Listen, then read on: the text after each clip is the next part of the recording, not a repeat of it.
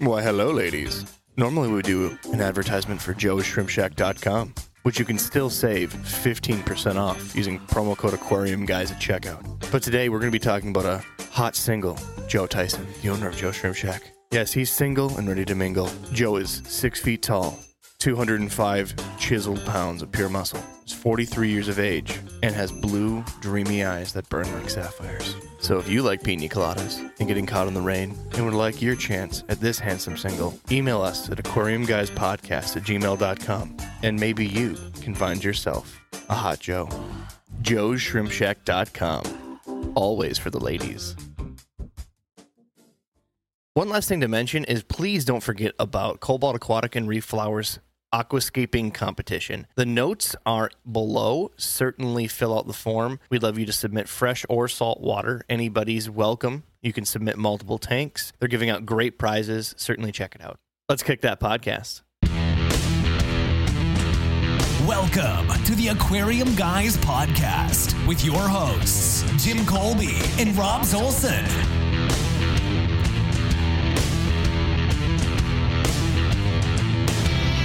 Hey guys, welcome to the podcast. I'm so excited. It finally happened, Jimmy. What happened? COVID Can't Stop Storytime 3. Oh my God, we are so lucky. We got to do with friends, right? We did the first one alone, second one was with friends. Now we got some friends again. We're never going to do this without friends, in my opinion. Sounds like your sex life. It really does. You know, first you did it alone. No, that's not COVID. There were some friends. He doesn't really have very many friends. See? That's why his experiences are far and few between. It's all over. Well, I'm your host, Rob Zolson. I am Jim Colby. And I'm Adam Lashar. He didn't hit his head on the mic. I know. That's my favorite part of the whole Like the last podcast. one. When he leans forward into the microphone and smacks it like Just dong. dong. And Bentley and I are amused that you think we're your friends. Right? So our happy acquaintances this evening Fuck nuts and pork chop. is Alexander Williamson from The Secret History Living in Your Aquarium. I got the name right without looking it up. Look at me go. Better than me. And we also have with us Bentley Pesco. I think I said that right, from his self-titled YouTube channel as well. Hi. I'm a man of few words. I got them both right. And then after the podcast, I regret to burst your bubble, but it's just Pasco. Damn it. I knew it. That's why I was laughing, because I was so close. I knew it was so wrong. Luke, I'm your As long as father. you get the first name right, I really don't care. All right. You are. Before we start, right, we got to go through questions like normal and reviews. But Jimmy, Yes. I want to thank you. Your trade. Kill. Oh, hi, Joe. Joe snuck in as well. Hi, Joe. Hey, So Joe can't, he's got to be here to listen to story time. So again, Jimmy, before we start the podcast, I got to thank you Yes. so much. We got this beautiful gift. See, your daytime job is bread liaison. Yes. And in Minnesota, we have this wonderful tradition of being really fat. And how we get that fat in the holidays is through a potato-based product called Lefsa.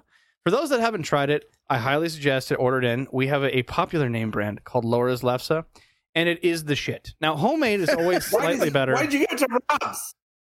Because I love Lexa. Because you're like 6 hours away. he's diabetic, and I'm hoping to kill him. Right. That's how I'm going to have my it's fingers not and toes. fat. It's fluffy. Not fat, it's fluffy. Oh, man. Anyways, so thank you for the Lefsa. Look it up, guys. You can put like butter, sugar, eat it straight. It's just potato cocaine. So thank you for these plastic baggies. Of potato cocaine. Potato cocaine. I can't wait till the door gets kicked in. It's Scandinavian potato cocaine. Yes. Just want to be quite frank on that. So tonight we've gathered together, and again, we're going to do story time 3 with you all. We all have stories prepared. Embarrassing, explicit. So know that you're warned that this is not intended for children. Normally I would put this at the beginning of the podcast, but why not put it here when we're starting the content? So we're going to answer some questions and then get into our traditional uncensored story time, even though we're still going to put some beeps in there. We ran out of quacks last time. So, Damn COVID. it's expensive, man. Quacks aren't what they used to be. As far as the first questions and reviews, we'll go over the first review. It says, great show. I don't know what the other reviewer is talking about. These guys are funny as hell. They really know their stuff behind the humor. And there is some amazing information for hobbyists, novice, or experienced people. Love the guests as well. Very easy way to pass the time at work. So thank you for that 5-star review. I think you're referring to our favorite review, which basically it's a 4 out of 5. And that's how we feel, is that we have some great guests and info on here, but our humor is intolerable. So thank you for all that to review. I think the review source is on Apple. Most other platforms don't even allow a space for a user to give a review. So if you're not listening on Apple, email us. Let us know that we suck or don't. I can tell you right here, you suck. Right. I don't even have to email that in. So the next one is a message from Facebook. So he said, "Hi guys, discovered your podcast. Love it. Started to catch up because I'm because I'm working on a little shrimp tank right now. I really like the podcast on shrimps. My already existing tank houses a nice little triop colony and wondered if you'd like to make an episode on triops, artemia, or other little hardy guys. Love to hear more. Thanks very much. Keep it going. Best wishes from Germany." Wow. Didn't we already do an episode on sea monkeys? We did. We referenced sea monkeys. I was there. You were there, I know. It was the best sea monkey You were episode there. I've ever You were heard. there. I just feel like any crustaceans that we have to do besides popular shrimp. I mean, we got Joe. Shout out, buddy, that will unmute himself. Whoop, whoop, whoop, whoop, whoop. Any other crustaceans we have to go? We got to talk to Biggs. He's the guy that has those crazy giant isopods and. I had a cream for that once. Yeah. Crap, you have a cream for everything. Dry, itchy skin. All right, so let's go to the other questions. We have text message that was sent to us. And again, you guys can find all this contact information. Go to aquariumguyspodcast.com. Bottom of the website, you'll find an email. You'll find a number you can call and text. Leave a voicemail if you so choose. You can go on Facebook, message us there. We do Twitter, but Jimmy got lazy. So a text message says, "Hi guys, I'm an experienced fish keeper for about 15 years now. I've decided to try and fund my hobby, or at least some of it, through breeding, which I've never attempted. There are so many different options on the internet that can get overwhelming, so I decided to ask you for yours. Long story short, I now have a 55-gallon tank with 10 quarter-size angelfish that pair off. When these fish pair off, I have a place to put them in a 30-gallon high, or can I get away with 20-gallon longs? Also, is brine shrimp for fry a must? I've heard yes and no. I'm trying to make this as simplistic as possible and cost-effective, so maybe if I'm lucky, I can make a couple bucks. Any tips or tricks would be greatly appreciated. By the way, even if you don't talk about fish, I'd probably still listen to you guys. You guys are hilarious. Would love to get drunk in a ramble about fish someday. Until then, thanks for what you do, from New York." So, Jimmy, you're the one that has a ton of angelfish breeding experience. Yes. So the first question was 30 high or 20 long? I like the 20 highs, personally, because angelfish get really tall. As your breeders get older, they usually last about 2.5, maybe 3 years for breeding, and then I usually retire them. But An individual pair of angels in a 20 high. Yep, that's what I like. As a minimum.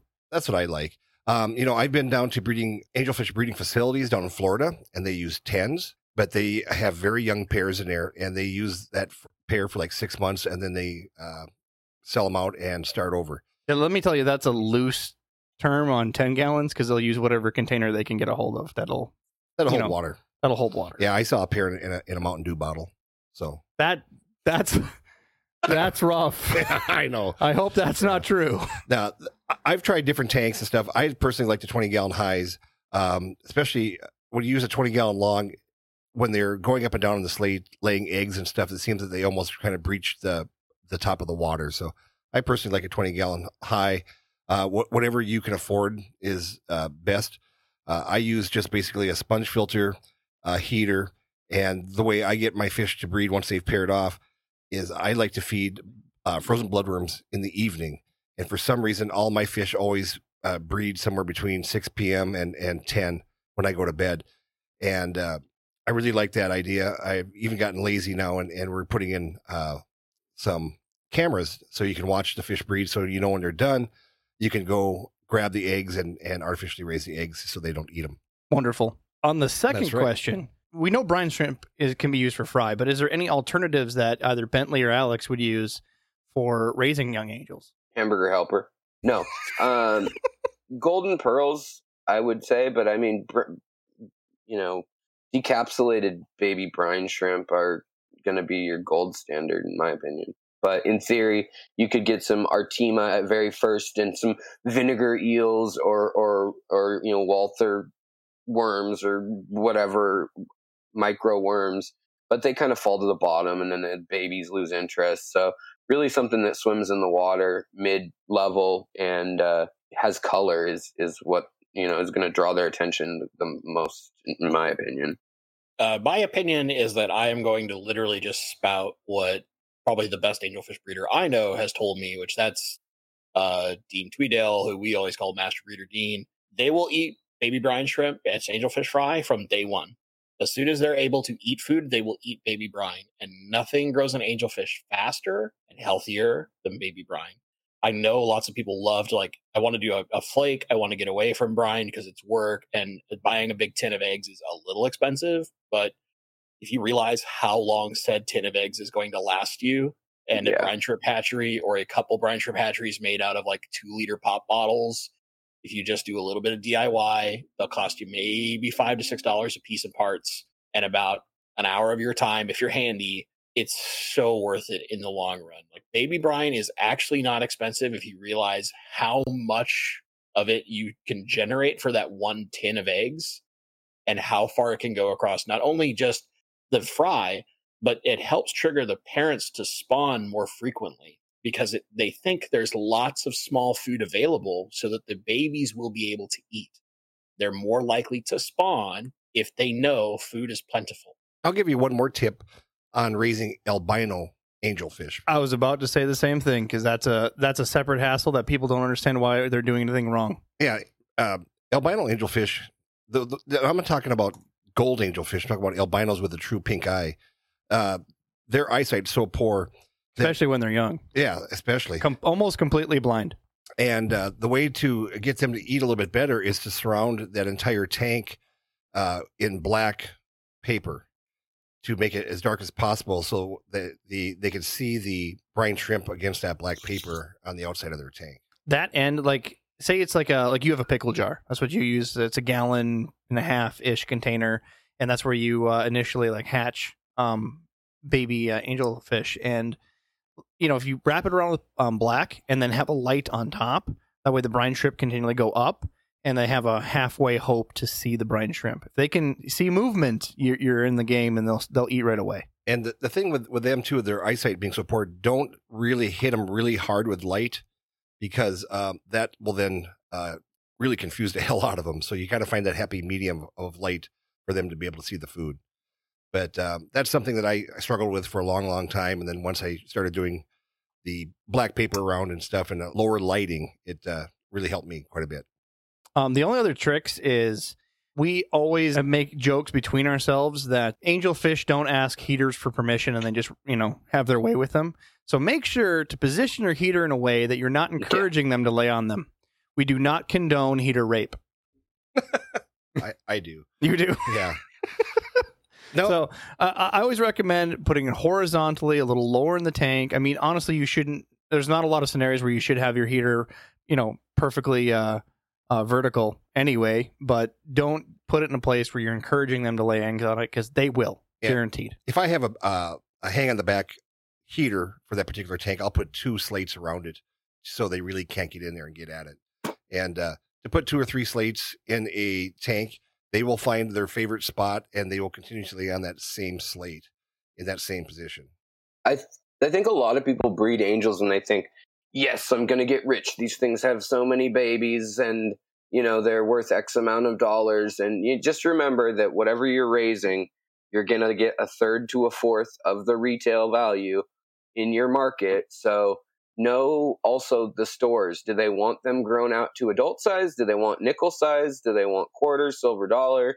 And, think strategically about what's going to be popular 3 to 6 months down the road. I know some places that's more applicable than others, but like here, maybe koi or the redback wild angels and things like that have been very popular, or anything with a panda in the name has been popular in all fish species. whereas and wild stuff.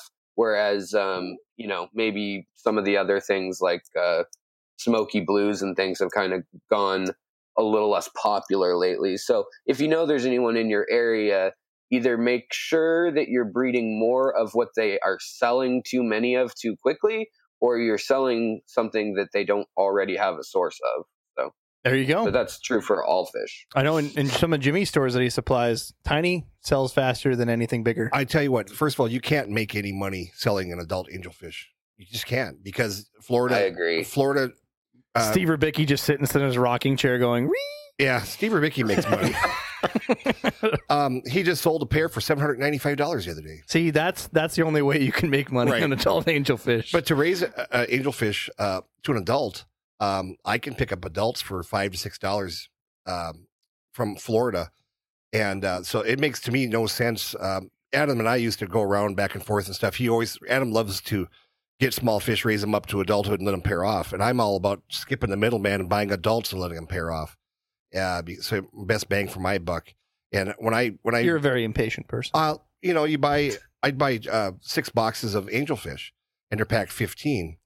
And so you get 90 adult angelfish, and you put them in 325 gallon tanks, and you've got pairs by the end of the week. And you can. Oh yeah, let's just put them in my set of 300-gallon tanks. Yeah. That's Jimmy. That's right. That's what Jimmy does. Have 3 or 4? What's wrong with you? When we used to put them in, we had 300 gallon vats that we would put them in to raise them up and stuff.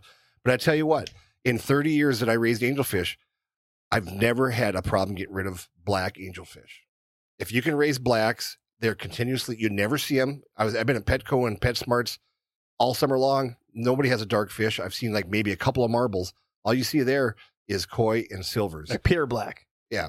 If you can do a good pure black fish, you can make some money. But if you're going to go out and sell to the pet store, you can expect to get anywhere between 50 to 75 cents for a silver, all the way up to about $1.50 for a black. And that's what they're going to pay you in cash. And then if they pay you in stored credit, that's even worse for you, because they're making money on you twice. Well, to move on to the next topic, just to cover our last pieces. So we mentioned Steve Rubicki. He has Angels Plus. Yes. We talked with him. He's one of our earlier guests in one of our first episodes. Go to that. And as far as for the next one, we have Ron that messages in, says, I enjoy your podcast. You guys occasionally get to the topic. Keep up the good work. Wow. That was it. That's all he said. So, and he sent this to us about 6 months ago, and so we're occasionally going to get to him. No, it's 2 days, actually. Oh, really? That's pretty good for us.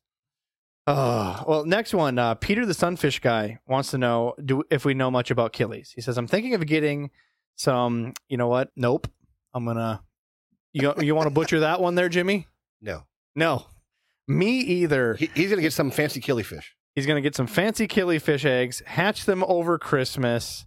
I'm going to send it to Bentley and Alex, the name, and see if they're like, oh, yeah, these ones. Where am I looking for? Oh, that's twice the same guy. Hold on. Where, Rob? So that's I'm sending it to private message. Pepiphilaris. There you go. You're just making shit up now. I feel like you need a Latin degree to be a real good. That's not even a Rankus. So you're doing some real weird killy, right? I gotta look this thing up. Where are you guys seeing this, by the way? I sent you a private message directly there, Alex. Oh, okay. All right. Got it. And I'm getting at him right now. It's right below Pornhub.com. There. Look, Alex. Yeah. Not sponsored. I wish they would sponsor. Anyway, so he's looking to get some of these eggs to hatch over Christmas. I've read they are best in rainwater. At the moment, am I okay to catch this in a bottle and keep them till I'm ready? Or does the rainwater have to be fresh to be best? I'm looking at banana worms and Walter worms as a staple for their diet. Kind regards, the Sunfish Guy. That's from Peter? That's Peter. Hey, Peter. Peter came into the Discord chat the other day. Did he? And we had a good talk. We laughed about the story of the pharmacy scenario. That was disturbing. That was a great time. For those that didn't listen, you should go, I think, like 2 episodes back. We talked about someone putting fan mail in that got in trouble at the pharmacy for listening to our podcast. About flower horns. It was a good time. Yes. Anyways, did we find out what that is? That pretty breathtaking killifish? It's quite pretty. It's lots of orange, a little bit of blue speckling, kind of like almost like a red turquoise discus in coloration. Wow. But so here's the jam on this thing, right? They're from temporary pools in floodplains. So I would argue, because it looks more like an annual killie than anything. I'm not going to read too deep and research this on the fly. Have fun 3 months. Yeah, I mean, Yeah, honestly. And go find the Killifish Association. Like they're free to join. They even send you free killifish when you join. But just if you really want to know, there's going to be somebody that keeps this fish, somebody that breeds this fish. There's probably several somebodies, and they'll tell you. That's your best answer. Anytime you can find any of those, like the Live Bear Association, any of those like super focused club or associations, they're going to be your best source for information about like the obscure fish. Like it's an annual killie. Treat it like an annual killie. That would be my only advice to you. And I don't keep killifish, but you can probably feed it some pretty big food right away because it's a killie. And for those that are listening, that are beginners, killifish, there's so many different colors and varieties, and so many of them. We spoke about being annual fish. They literally have a unique characteristic where you can dry their eggs, keep their eggs on hand for X period of time, years. Just essentially put them back in water and hatch out live fish. It's like instant mashed potatoes. The reason that for this is in the wild, they spawn, their small puddle pools dry up, and they need the species to last until next year. So most of these species that they talk about that are really obscure, bright colors, especially for, I'm pretty sure it's only exclusively to killifish, if I'm not mistaken. I'll probably learn to eat that later. Is a lot of these species only live 3 months because they're only intended for the summer, breed, and then once the winter comes or they dry up, the eggs are maintained throughout that season until next spring. What's really nice about, we're going into winter. We're recording this the 1st of November. If you go on Aquabid, you can purchase different eggs from different species, and they ship very well in the cold. Whereas when you're trying to ship live fish, I just got some live fish sent up to me from Florida, got delayed, and they all froze out, and because it's pretty chilly up here. And very disappointing for myself, plus the gentleman that I bought it from. But the killifish eggs, they'll send them in the mail in an envelope. It'd be very little bit, hardly any amount of, what am I trying to say? Effort. Not effort, but amount of money spent on shipping. Oh, yeah. There's no shipping cost. Yeah, no shipping cost. And basically a stamp. They're going to just come in a normal envelope. They're going to be packed lightly. Yeah. It's going to be what, $3 at the post office. And what I would do is I'd go on Aquabid and buy some eggs from somebody. And you know what? You'll develop a friendship with that person you bought those eggs from. They'll give you information on how to breed them or how to hatch them and raise them to adults. So, and we'll certainly have an episode on killifish in the future. We've been trying to find some specialists. The thing is that there's so many different varieties. So many people keep them in cycles and then categorize eggs. There's so much to learn about each species that, like Bentley said, the clubs are so invaluable to start in, just because every species has some sort of requirement, age, time of living. It's an incredible genre, but there are long-term killies. I mean, don't let this overwhelm you that you're going to get a killifish and they're only going to last 3 months. There's others that last years. You see people with killifish too that have like a flat in London or something, like a little studio, and they have these little Rubbermaid 1 gallon, Oh yeah, you give them like a tubs, shoebox. And they keep them. Yeah, they basically have, a wall of shoeboxes, and they have 100 species. So they're kind of cool in that way. Keep in mind, so like the one thing I would go to the American Killifish Association, aka.org. It's super easy. That's going to help you get information. But more importantly, if you buy eggs of this fish or any of the annual killies, don't try to hatch all the eggs in one go. Talk to the person you got the eggs from. If they tell you, they'll last X period of time, try to hatch them in little batches. That way you don't accidentally lose them all in one shot. Give yourself multiple attempts at this fish before you get a proper pair raised up and can get your own eggs. Then once you get in that cycle and you get used to it, you're going to be fine. You just keep breeding them in cycles. You get your own eggs. You'll be able to do whatever you want with that fish. But don't risk the entire batch in your first shot just because of how killies are. Get used to them in small batches at first. Oh, and killie is the Dutch word for ditch. So it means ditch fish. Or ditch fish. Say that 10 times fast. So I want to go back to the prior point. Are you telling me not to put all my eggs in one basket? Well, I mean, it's called a hedge into your bet. It's generally smart. Numbnuts. Oh, the bad jokes. When I bring in stuff from overseas and stuff, I I just bought a bag of painted glassfish. Don't scream at me. Quit whining.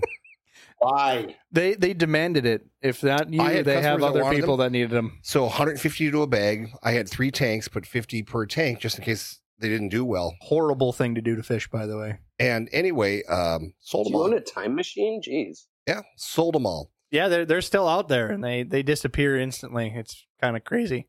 Yeah. For those that don't know, we talked about this before in a prior podcast. Glass fish get injected with a needle. Nope. Hand painted. Oh, these are the hand painted These ones. are hand painted. Yes. Oh, Yes. And so they actually, you'll watch the paint flake off after a certain amount of time, okay. and then they eat it and die. I want my fish tortured. Yeah. So there's the two varieties Buy yourself a flower horn. for glass fish because glass fish can't be normally tattooed. So they have hand painted and then also injected. The ones that people think are injected, those are the white tetras that are tissue absorbed. They put them in big Easter egg vats, and they actually absorb them through there. So most of them now are not injected because it got to be too time consuming, and they had too much trouble with different diseases. Yeah, they amazingly don't last that long. Anyways, let's get off a depressing subject. So speaking of depressing subjects, Politics. it is now we're recording this on November 2nd, and I just want to put out there that 2020 has not been a great year for anyone. It has sucked royal shit. We've been stuck inside, dealing with medical conditions, fear, the whole thing, and now it's all coming to a pinnacle where you're picking between, we're going to be very agnostic about this. 2 old guys. 2 old guys that are supposed to change the world and won't. What better time to ignore it all and just treat yourselves to a bit of story time? That was good. For people that haven't listened to this before, we've done Vote Nader. Vote Ralph. Don't be a hater. Excuse me, it's Kanye 2020, sir. That's what I'm voting for. That's the Oh, Ralph Joe Nader of this Johnson. year. Anyways, without getting political, we got 2 other episodes that we've done in the past for story time, and what we do is we gather around our virtual fireside and just have a chat.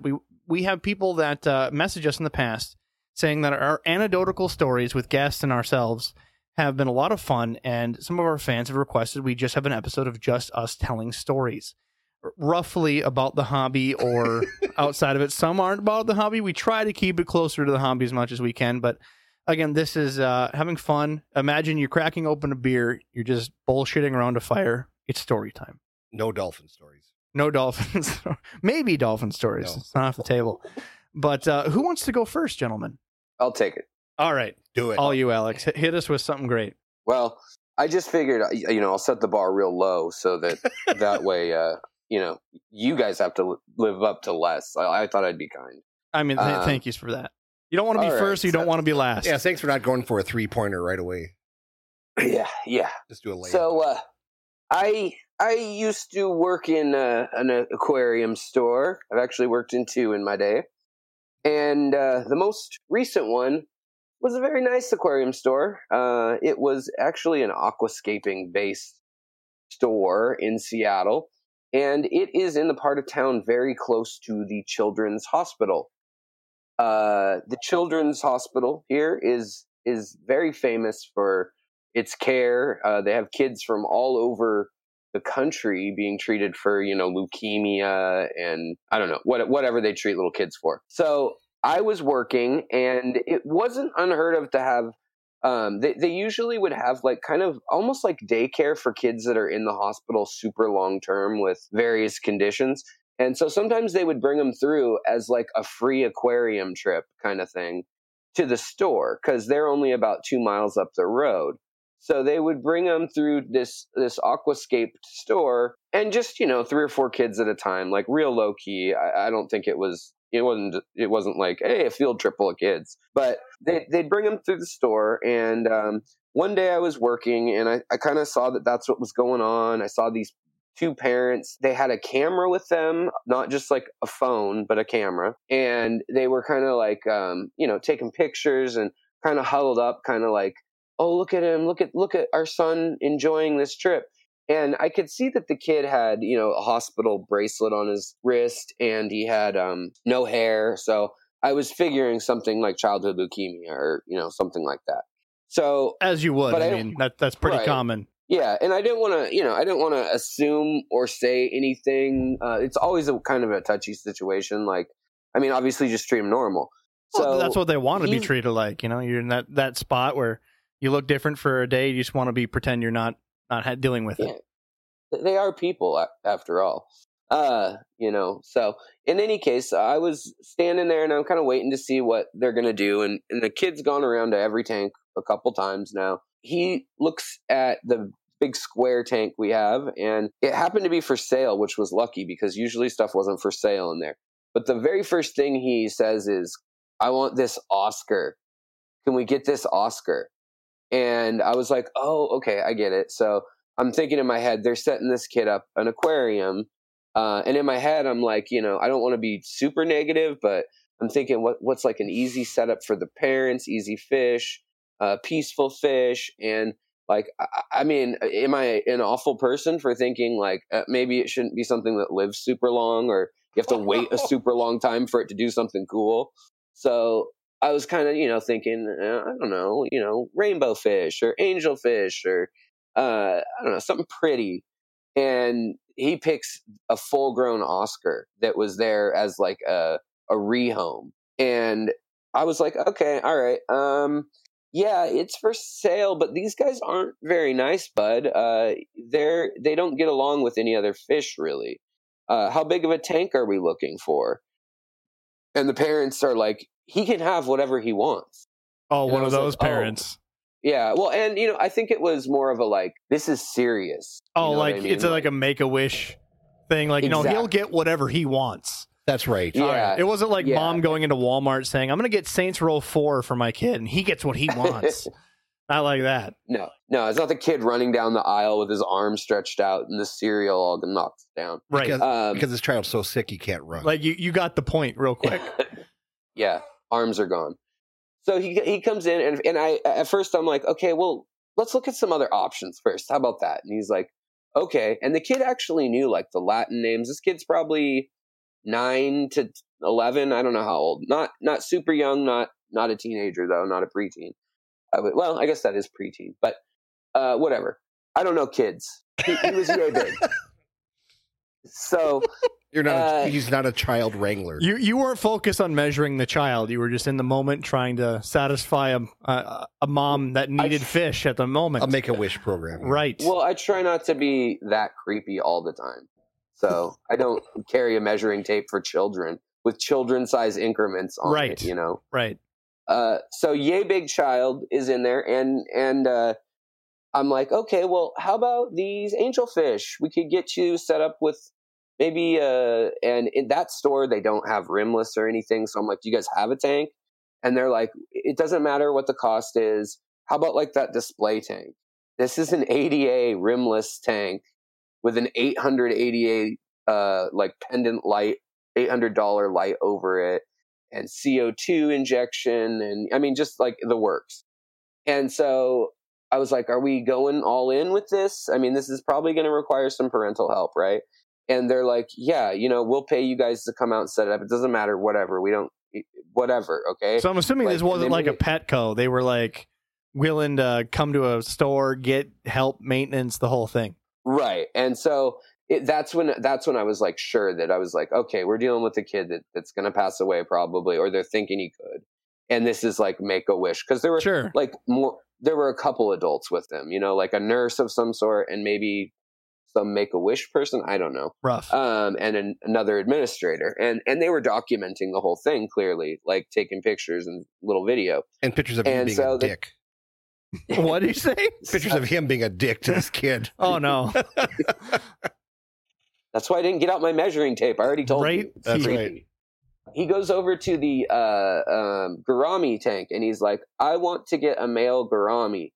And I was like, okay, why don't we go with a female? The powder blues or the honeys, they're really good. We could set you up with the 90p tank is what we ended up going with. And we squared it away. So they had, it's basically like a 40-gallon tank. Rimless in the end with a stand and everything. I mean, they were going to put probably $2,000 into this whole setup when everything was said and done, I would guess. Bentley, you think that's about right for Sounds that pretty fair for ADA. Yeah. So for those of you who are used to the Petco $1 per gallon sale, that's not what this was about. And so, working at a store like that, your mindset is in a certain way, and so just keep that in mind as I finish this off here. So the kid is dead set on it. So I was like, okay, well that's good. Let's get lots of plants in there then, so that we can keep the female or so we can keep the female away from the males. We can keep littler fish, if you pick littler fish out, away from the gouramis. And he's like, okay, whatever. And he's just kind of ignoring me, the kid. And I'm like, okay, well, all right, he knows what he wants. So he goes over, and next he wants an angelfish. And I was like, okay, good. An angelfish, we can work with this. And the next thing he wants are some shrimp. And I was like, well, who doesn't want shrimp? But, they're going to get eaten. And I try to tell him nicely, I'm like, hey, bud, these are really cool. And, we could stick with small little fish. Nano fish are really cool. We could do a bunch of fish. And he's like, no, I want 20 shrimp, red ones. And I was like, okay. And so, I mean, in my head too, I was like, wow, this is going to be a big sale. But cool. I mean, that'll look good for me. That's fine. But in my head, this kid's picking out some expensive stuff that's probably, going to get. It's what we call expensive treats. Yes. Yeah. It's expensive snacks, $10 snacks, essentially. So then next thing, goes over and picks out a Honduran red point cichlid and says, these are cool. And I'm like, okay, bud, yeah, those are great live bears. But with the angel and the gourami, I think that maybe we should. And the parents just give me this death glare. Like, you're denying our son his last wish. They're just sitting there like, will you shut up, please? And just let us get what he wants. I would be adding on to this sale so much. Yeah, Jimmy, he'll just turn off the morals. He'll be like, how about some goldfish? You want a stingray in there? You want you want a stingray? Well, you're being a good fish keeper. And I was like, do you want to see any of your fish breeding, or are we just into watching them, or what do you want? And everyone's just, it's so dismissive.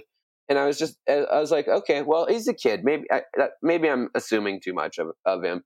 And so he goes around, he picks out some filler fish, some neon tetras and a few other things that are just kind of like group fish.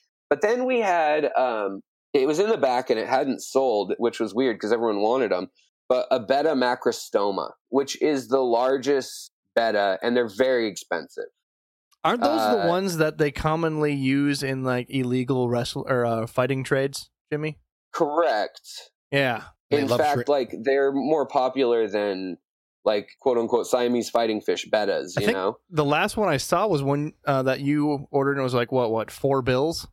Some of it can be really expensive. Yeah, they were crazy, and the one that you got did not look pretty. They're ugly usually. Like they're just a massive beta. And they love shrimp, so you should have sold them 50 shrimp. Yeah.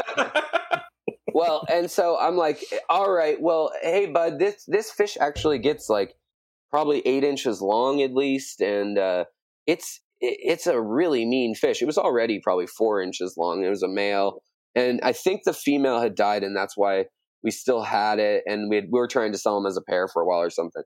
But the kid looks at me, and I'm like, hey, buddy, this fish is actually going to kill your other fish. And he goes, good. Oh, my God. I want them to fight.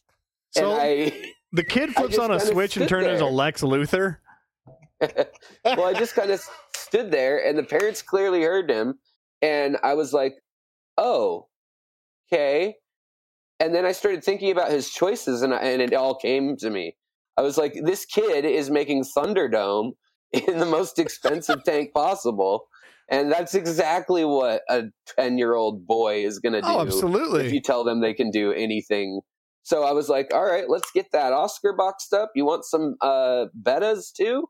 And so we got a couple bettas for him, and they literally bought the stuff, and they headed out. So I guess don't judge a book by its cover. No. And please don't give PETA my contact information. And I also realized what I did, and I wanted to apologize. I did not mean to make fun of a boy with cancer. The Lex Luthor joke was not because he was bald. So it's because he had superpowers. It's because he had superpowers. You guys are such dicks. So wait. I got a couple follow-up questions here. So No follow-up. I'm just going through this whole like walkthrough. You're going through, I want some of those. I want some of those. Are you bagging and tagging as you're going through, or are you just writing this down? No, it was more of like a consultation at that store. If it wasn't busy, it was like I was going to round it all up later because I thought for sure parents are going to step in here when I'm saying very clearly, hey, bud, trying to be nice. Like, sure, let's try to pick something smarter, and I've got that dumb voice on. That is the craziest Make-A-Wish thing I've ever heard of. Like, I've heard of like... It must not have been real Make-A-Wish or something. Right. Like a Ryan Reynolds thing pops up. You figure that'd be on a kid's list, but no. Thunderdome in an aquarium. So did you go around being like, you know what'd be great? These things just, when they get hit by some, the scales just spoof all over the place and they're nice and shiny. As tempting as it is to say that or to make the story sound like that, like I really did try to be like, hey, that's not how I like to treat fish. I did actually have a moment like that. But in my head, I'm like, is this immoral? What am I supposed to do? Like, I don't know what the right thing to do is. That is the perfect impasse. You're sitting there between probably cancer child on his last months, days, who knows how long, versus ethical treatment of animal. I mean, I don't know. Like, I don't think there's an answer either way, honestly. The first thing there is. You don't sell the fish. See, Adam's had a store of his own, and he clearly just, tells cancer patients to leave all the time. See, I would have sold him piranhas. That would have go over really well in the local media. Right? We tried to sell a beautiful setup to our son. Pet store denies cancer patient. Yeah. I was thinking that you're getting punked, Oh, well, that would be a great punk. Just Alex sitting there like, I don't know. And you just I never did get a follow-up on any of that. So I felt like I should have. Like somebody would have called and been like, hey, can we return this stuff? You ever feel like you're on that show, What Would You Do? That they have on NBC? It's kind of like a Dateline. Yeah. Right. What would you do? That was one of the moments in my life that's exactly what I felt like. I was like, when are the people going to come out with, balloons and stuff now? Because this is real weird. I may have embellished how bloodthirsty the child was. He may have just acknowledged that he knew that there would be conflict. Yeah, who knows? You really can't read someone's mind. But that's a rough one. That's that funny, but rough. Fight Club. Don't talk about Fight Club. Stop talking about Fish Club. It does exactly. Don't talk about it. So while I was in college, my cousin and I lived together. And a group of our friends, we had started telling them a story about a tank that we had. So we had a 55-gallon bow front, and he wanted to do South American predatory cichlids. So we had like a Jack Dempsey, a Red Devil, and the Dempsey basically picked fish that it allowed to live in the tank. So if something lived for 2 or 3 days, usually it got to stay. An example would be we had a group of bala sharks. He let one live. And that one, every time one of the 2 humans it knew walked past the tank, would jump out of the top. Get me the hell out. Down onto the tile. No. At that point, we just thought it was some kind of ply for attention because it was only when we walked past, never jumped out of the tank whenever we weren't in front of it. It was very much, I'm going to jump out like a torpedo, slam into the slate that's down low. So it eventually probably bashed itself extra stupid. You figure you get a lid sometime in the middle of this. Well, that was the problem. They're in college kids. We were going to spend the money on beer. A lid. We had better things to buy, like, I don't know, food, ramen. Eventually you get enough beer cans, you just float them. So there's no room. That's not a bad idea. I like that, Alex. I want a picture of that shit if someone's done that. We go to a party with some friends, and one of the friends who is not a direct friend of ours, but is an acquaintance of our overall social group, is one of the roommates that's hosting this place. And they have this big 125-gallon tank with one red belly piranha in it. And they're talking all this stuff about how aggressive their piranha is and how you should kill all sorts of stuff. It's a piranha. And it's very clear they're not an aquarist, right? And at this point, I've been keeping fish since I was like 5. I know a little bit more. Not a lot, but enough. And so they're going like, that fish is not that scary. Piranhas are only scary in groups. You got one piranha. My Jack Dempsey at home will murder this thing. It won't even be close. They're like, no, there's no way. It's a piranha. And I'm like, just, okay, yeah, you believe whatever you want. It's like, yeah, I put goldfish in this all the time. And I'm like, how long is the goldfish in there before it gets hit? It's like, oh, I'll put it in there, and by the next day it's gone. It's like, we put a live fish in the tank with our Jack Dempsey, and it's literally within 30 seconds. It's mean. It's named after one of the meanest boxers in history for a reason. Muhammad Ali? Gary Coleman? You need to get out of the Gary Coleman. Yes. get out of the corner. So, I love the Coleman. needless to say, later on, we host a party. And what we didn't know until it was too late. So this person, we're doing all this stuff, and like I used to DJ in college, so like I'm running music. We got friends running a small bar. We're just all having a blast, right? Up until said person comes running up to me, goes, just like your damn fish, blah blah blah. I'm like, and I'm really not paying attention. I got like headphones on. I'm trying to do work music and stuff. I'm like, what do you mean, my damn fish? It's like, it's like finally, I get one of my friends who I've taught how to use my equipment to run my equipment for a little bit and go over to the fish tank. And there's this red belly piranha missing its like throat section in one clean bite, just floating. And then I see a little bucket down on the floor by the stand. I'm like, what the hell did you do? Like, well, I brought my piranha over because I wanted to see if it was tougher than your fish. Oh my God. Like, you brought your red belly piranha to my house in a bucket, and then without even asking me, put it in my tank with Captain Jack in Captain Jack's pirate ship, and you thought this was cool. It's like, well, I think it's cool. a piranha. Can you imagine him getting pulled over driving with a bucket? And what happened to your piranha?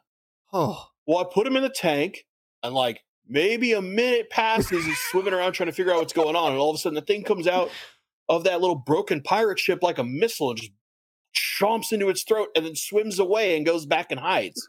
It's like, it's not hiding. It just murdered what it needed to murder because get off my lawn. It's a Jack Dempsey, you moron. We're going to call this episode Storytime 3 Fish Fight Club. And I have to tell this story. I would have told a different story if it wasn't for like the little kid wanting to create Thunderdome in his tank, because it reminded me of like, oh, well, I guess I could tell that story. Honestly, it puts the lotion in the bucket. Puts the piranha in the bucket. I remember this very specific. I'm sitting there going like, okay, get your piranha out of my tank before it causes some issues. Like, so you're gonna buy me a replacement fish, right? Are you serious? Yeah. The guy had the nuts to ask you, like, well, can you owe me? Oh, yeah. And I finally looked at him. I go, like, You get out of my house. So here's the deal. You can take the fish out of the tank, go throw it out in the garden. Go fluke yourself. Or put it in your car. Or I can make you do it. And if I make you do it, you're going to eat it. And it was like, I've always been a big dude. I'm just imagining the whole, like, you're in DJ garb telling someone that you're going to, like, basically be a bouncer or make them eat fish. Like, that's intimidating stuff. I couldn't believe it. And so finally they're like, okay, do you have a net? I didn't bring a net. I'd make him go bobbing for apples in the tank. You're going to raw dog that stuff, man. Yeah.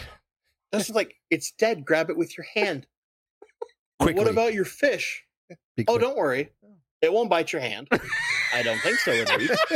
He's probably full from the piranha. The dude's like creeped out. But it's like, but it just like bit my piranha that fast. I'm like, yeah, I know. I feed that fish by hand. It doesn't ever bite me, but it doesn't know you. You smell like bacon and fish grease. Out of my tank. And of course, like the act's kind of scared. The fish doesn't do anything. It just sits there knowing like, you can't have anything in my tank. This is my damn house. Get out of here. I couldn't believe the audacity of someone like, don't even talk to a person. Just bring your stupid piranha over in a bucket. And let's just throw it in your fish tank and see what happens. College. Drunk college idiots. I love alcohol.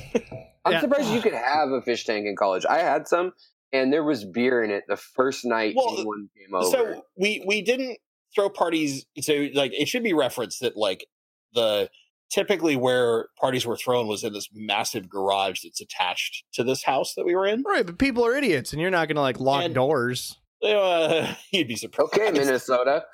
Okay, but you bitch, yeah. And more importantly, like we normally, like he worked at a Petco, right? So he could afford a fish tank because he had a massive discount at Petco. during the time. The only thing he wanted was to have predatory cichlids in a tank. That was his jam at that time. He didn't want anything else. And that particular fish murdered nearly anything he put in there, like tinfoil barbs, bala sharks, a silver arowana. Like, it just was absolutely what you'd expect out of any given Jack Dempsey. It was mean.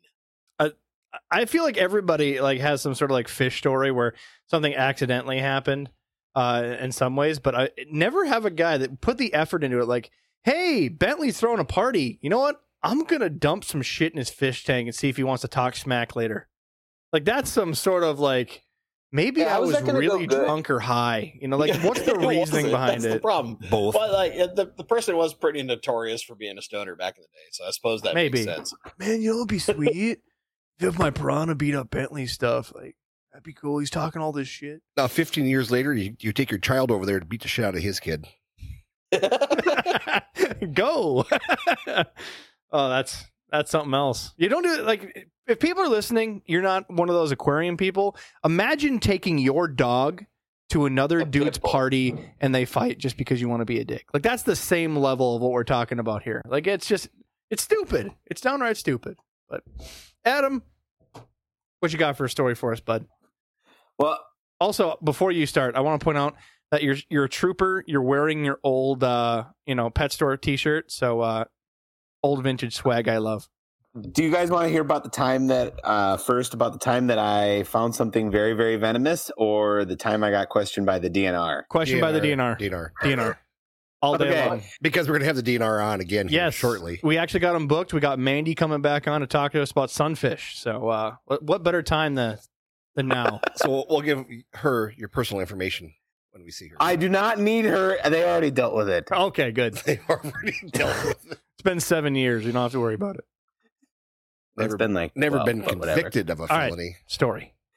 Okay, so it's walleye opener in northern Minnesota, and it's Lake Pokegama. And you know what fishing opener is in northern Minnesota? Everybody goes to the lakes. Literally bigger than 4th of July.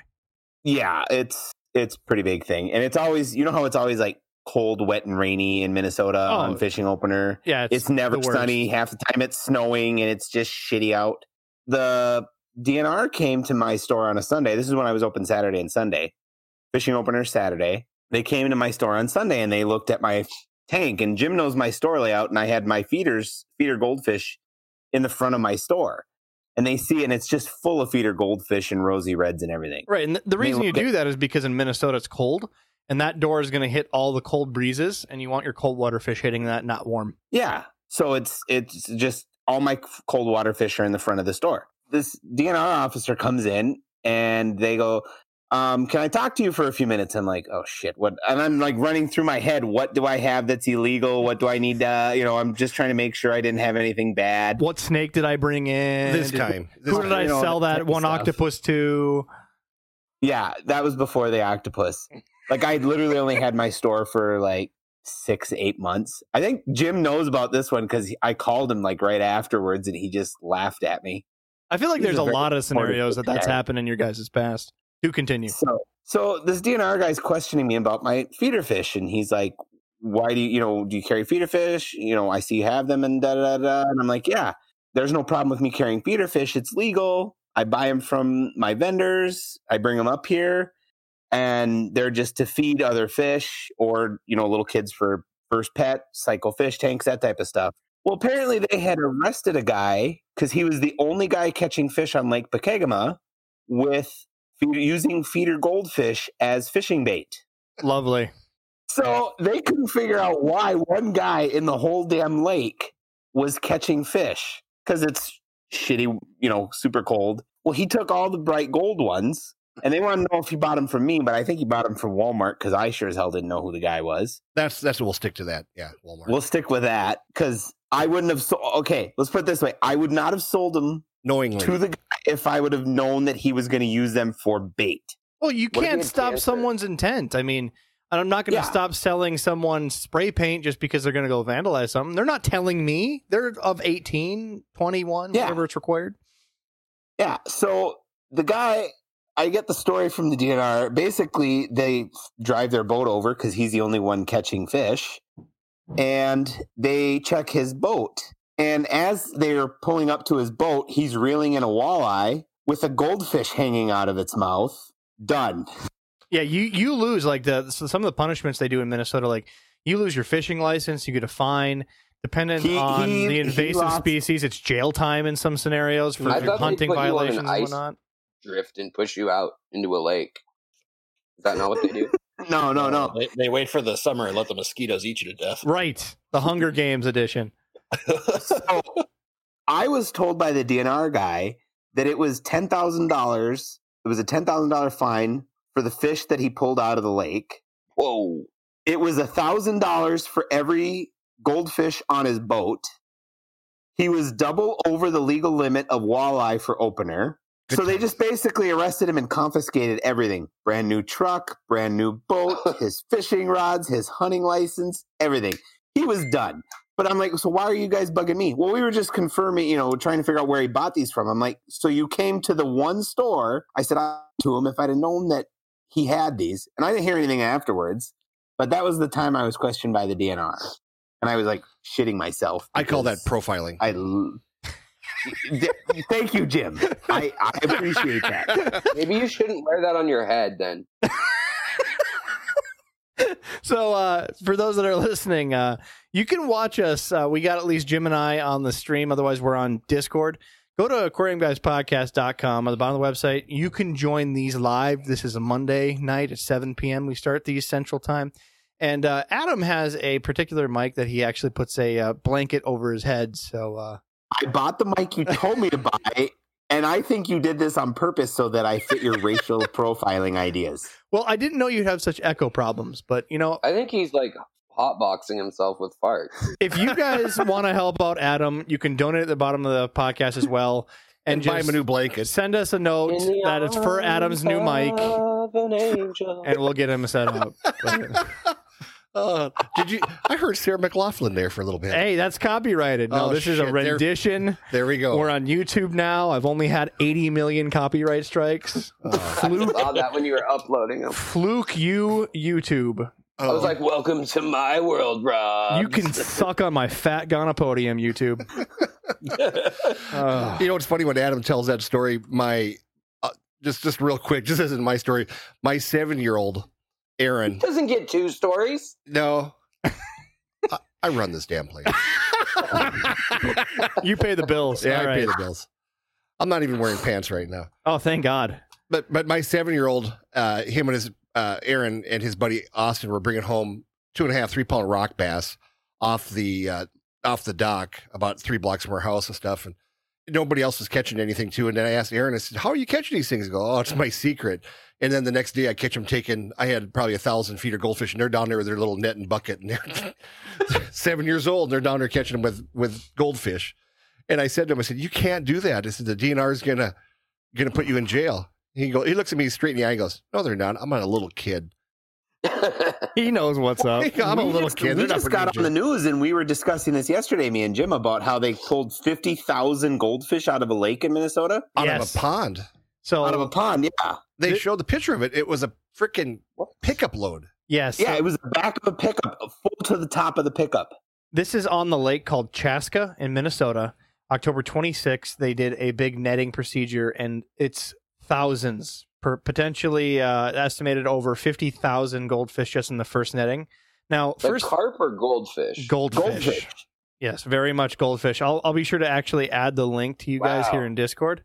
It and that's based upon their estimate of just a handful of goldfish being let loose in the lake. They really do overtake environments because they breed so fast in batches in the summer that they overtake.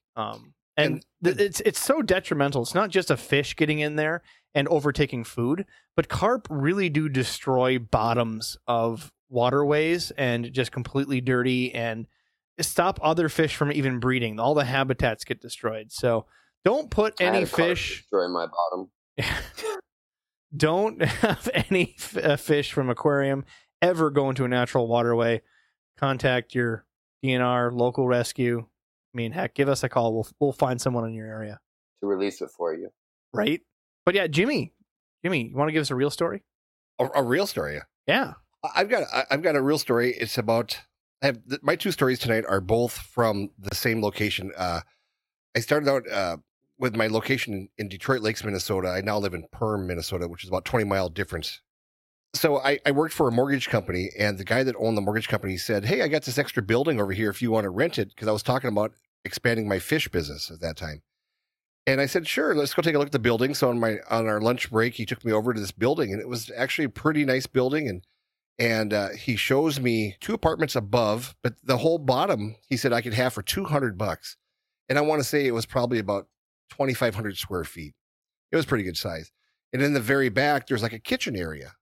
And he says, "Yeah," he said, "this would work great for your fish business." He goes, I already have to heat the building because I have 2 renters upstairs. He goes, "So you'll get free heat." He goes, "Just pay your electricity bill down here and you'll be fine." And not just heat. Like, you could make that basement, heat the room for tanks heat. Yeah, this is in Frazee. Right.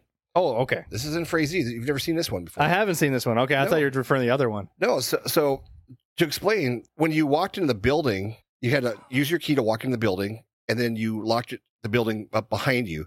And then there was steps that went upstairs to the apartments. And then there was 2 swinging doors that went into my area, and they had a curtain on the outside for privacy. I moved over there. I was really excited. I went from about 300 tanks to about 600 tanks in a short time. Had about 600 aquariums in this place. And every once in a while, you would hear, the people upstairs walking around. Well, one night, I'm probably there about 6:30, 7 o'clock at night, because I hear a noise, and I look and I see an old woman peering through the window. I mean, takes her fingers, pulls the curtain back, looks in, gives me a kind of a gentle grandmother type smile, and then the curtain went back. This is getting creepy. Yeah. And it went away. That's it. And anyway, so... And they're going to be like, "This house is haunted. There's no one been in there for 20 years. And so, as we go on, this happens not once, but several times over the next 2-3 weeks. And I said to Pat, who owned the building, I said, one of your renters keeps peeking in on me. I said, one of these days I'm going to be sitting there with my shirt off, because it was hot in there. I'd take my shirt off. And I said, she's probably try to get a glimpse of these, massive pecs and biceps. Oh, clearly. Yeah. And he goes, "Describe this person." So I described this person. He goes, I go, "Is it one of the renters?" He goes, "No, there's 2 guys that rent the upstairs." Oh, no. And I said, "So who is this?" He goes, "That's Sarah." I said, "Oh." I said, "Who is Sarah?" And he goes, "Well," he said, "we embalmed her there at the old funeral home about 25 years ago." No, done. No. I'm renting a goddamn funeral home, and I didn't know it. And I about went, "What the hell?" I didn't mean to predict this, by the way. I've never heard this story before. So I've that never was me. shared this with anybody other than my wife. No. And so anyway... This just became Halloween edition. Yes, it did. Yeah. A little late there, Jimmy. Okay, here's the interesting part, guys. So towards the back... That wasn't interesting? Oh, that was interesting as hell. But in the back, where the kitchen area is, that's where I used to go back there and cut my beddings and stuff. And I kept all my goldfish in back because it was much colder. Well, that was the freaking embalming room. So I'm in the embalming room. And so after he explains this to me, then I started going, "Oh, yeah, it's real cheap. Rent's real cheap. We heat for you. Don't worry about it." That explains the freaking shadows. And we would see shadows, from lights and stuff. And so finally, I get to meet the 2 guys that live upstairs. And they went, "Oh, yeah, dude. You wouldn't believe the crap that goes on in this place." And I'm like, "I'm out of here." And they went, "Oh, you get used to it." I'm going, "Oh, hell no. Hell no." So, yeah. So Sarah was somebody they embalmed 20 years ago and never really left. I'm just trying to put myself in the homeowner situation, right? He's got a bad reputation. He knows it's a funeral home. He's got basically the place paid for from the apartments above. So why wouldn't you?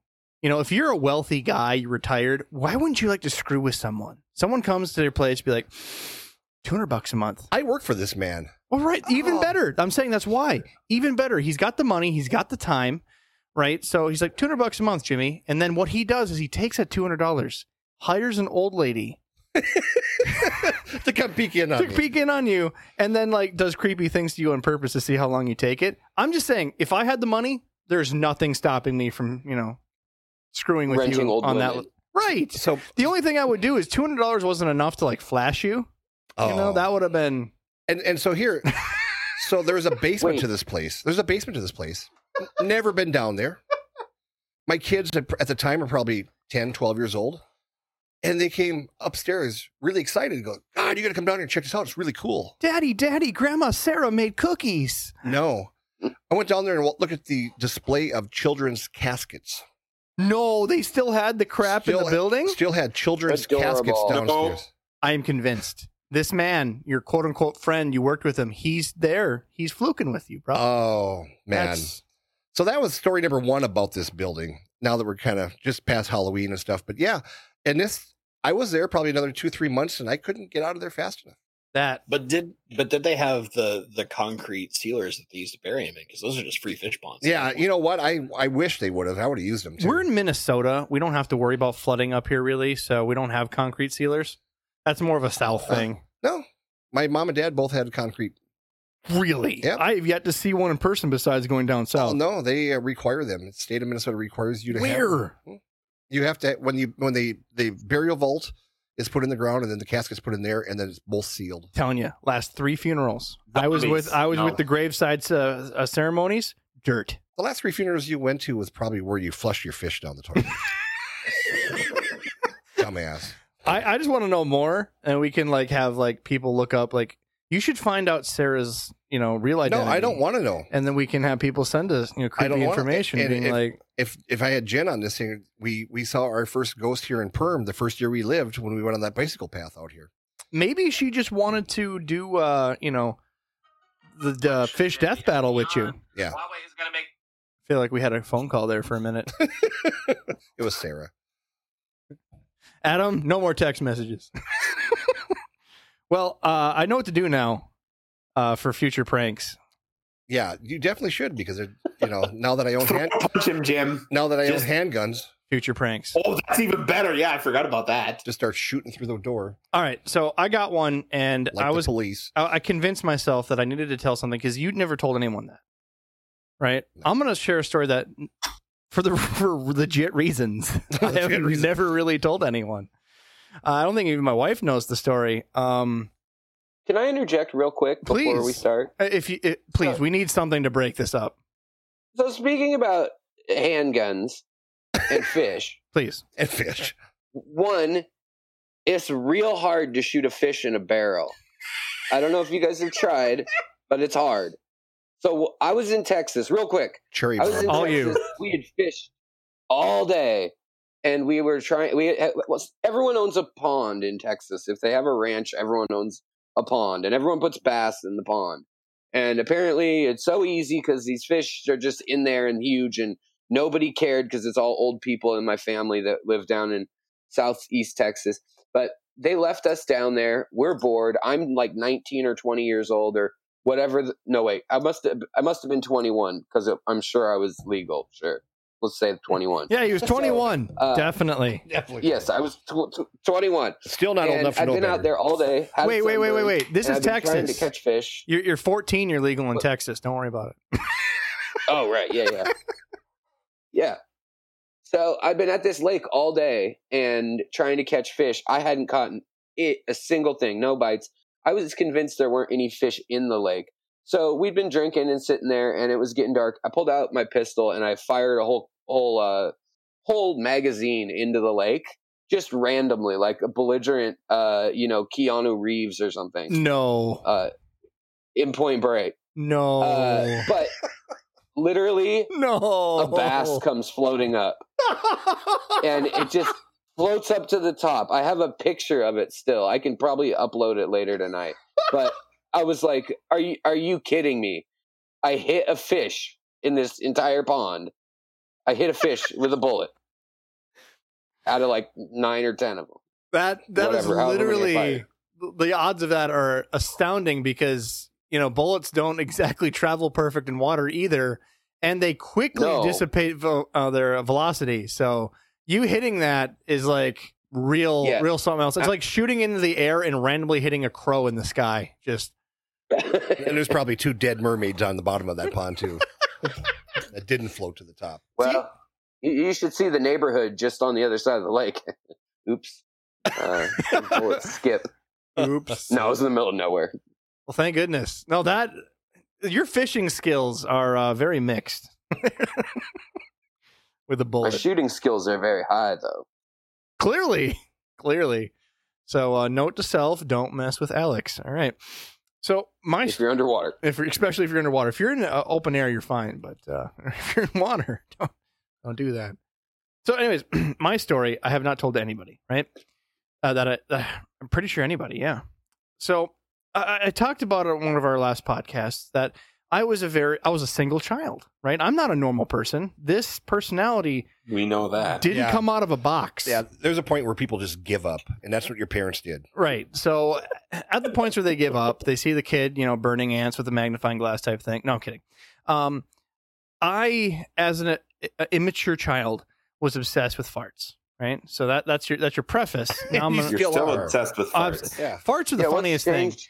If I could shit my pants right now on command, I'd do it just for the listeners because farts are the best thing ever. Now, I think you're confusing your bodily functions.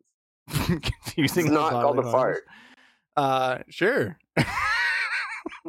So, And growing up, I've told people on the podcast that I got into fish at a very young age. I grew up with my grandmother breeding all different types of fish, all different types of betas. She was the first person I've ever saw that had 40 betas and male betas in one tank that didn't fight because she grew them up together and for some reason figured that out, that matrix out somehow. She had huge tanks. I still have a couple of her books with handwritten notes. And getting into the hobby at a very young age, I had a couple tanks in the house here and there at all times. And I lived on a lake, so sometimes I'd have a tank where I'd have just temporary fish for a couple days, put them back out in the water humanely, or I just keep tropical fish at all times. And there's always fun aquarium accessories. Like my grandmother gave me some of the first clock timers. They're literally a clock motor with the auto feeder on it. So a lot of cool products, but the fun things is the power of some of those antique whisper pumps, the air pumps. Right. I was just amazed with it. And it was a best toy getting a bunch of old rattly burnt out air pumps for my grandmother because she gave me a lot of fish accessories. Right. I still have one of these whisper pumps from it's you look at it and it's 40 years old. It's incredible. So I will play with them. I go plug them in outside, see if I could, make milk chocolate with mud in the dirt outside because why not? You blow a straw in milk, turn it chocolate milk. Why can't I play with it outside? So I was trying to find new fun, inventive ways to play with the air pumps that I got. And I just love it's hard for me, Jimmy. Don't look at me like that. There's going to be a whole lot of judgmentalness in the room here. But being an 8-9-year-old kid, farts are the best. So I decided to take... I just knew it was going in that direction. I'm I'm going to leave the building for just a at minute. 8 years old, I decided to take the air pump and just see what it would do if I, squeeze it in my armpit. Where?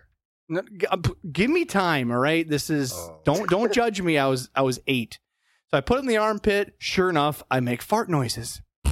Raspberry out. Put it in my belly button. Raspberry out. I was giggling myself. I didn't have a brother or sister to make fun of me. I could have used one at this time in my life, and this escalated to fart noises. I'm like, I wonder. And I took that and well. But where the sun don't shine just a little bit. And it was enough to collect a little bit of air where I could go run out in the living room and then fart loudly in front of my parents' television. So I thought this was silence falls throughout the room. I feel all your judgment and you can all go fluke yourself. All right. I was 8. I was creative. This is my body. And I thought farts were cool. So I would do this, right? And my parents... There's more to this story? There is more to this story. God help me. So my poor parents, I'm their only child, right? So I run out and I try to pretend they could see my cheeky face. I made a grin and then I just go in. I'd lift my leg or I do the whole bend over backwards, like the Jim Carrey movies and was it Ace Ventura, and pretend to talk with my butt and fart, right? So anything I could do to cue up a fart. So if I thought it was a funny moment for a fart, like my parents are being serious with a family member or a friend, I come out and just rip my ass. And I learned a lesson one day that there's appropriate amount of air to put in your derriere. And there's no PSI pressure thing like a tire So one day, my parents were watching a really serious movie. I think it was like a Nazi documentary or something, because my mom loved history and stuff. She always watched World War II stuff. And I go out, they're being all serious, like, "Oh, Robbie, knock it off." And I go out, I think I almost rupture my colon with this huge bottle of air. I release it. It's like prolapse problems going on. No, Yeah. none of that. None of that. I was 8. Things were very young and elastic back then. You don't do this now, do you? No, because I Only ripped do this if you're 8. I ripped one for about 20 to 30 solid seconds, and at the end, violently shit my pants. Like, it wasn't even a little bit. It was just like violently shit my pants. My parents just think it was the continuation of a fart. I like turn immediately red, and they're like, "Are you? Holy crap! Are you okay?" They don't have a clue to this day that I shoved an aquarium tube up my derriere for a couple seconds just to fart in front of them on command. But God, I just realized my mom might listen to this. Anyways, Don't lie. How long did that air pump stay in your life? He said he still got it. I don't have the same one. It's That on the one desk. did finally burn out. Well, yeah, because he's trying to freaking blow up Bullwinkle at Macy's Thanksgiving Day Parade is what he's trying to do. For God's Wait, sake. you burned a motor out on an air pump for a fish tank in your butt. Yeah. It wasn't in my butt. Try to blow up the I used it Hindenburg after business. the fact. Come on, all the judgment here. This is a safe place. It's story time. This is not a safe place. You are so ridiculed and wrong. Oh my God. So, anyways, I shit myself to an epic degree. I slowly walk away, trying to not have my parents notice. Did you leave a trail? I hope to God not. I never checked the carpet. I know the carpet was dark colors.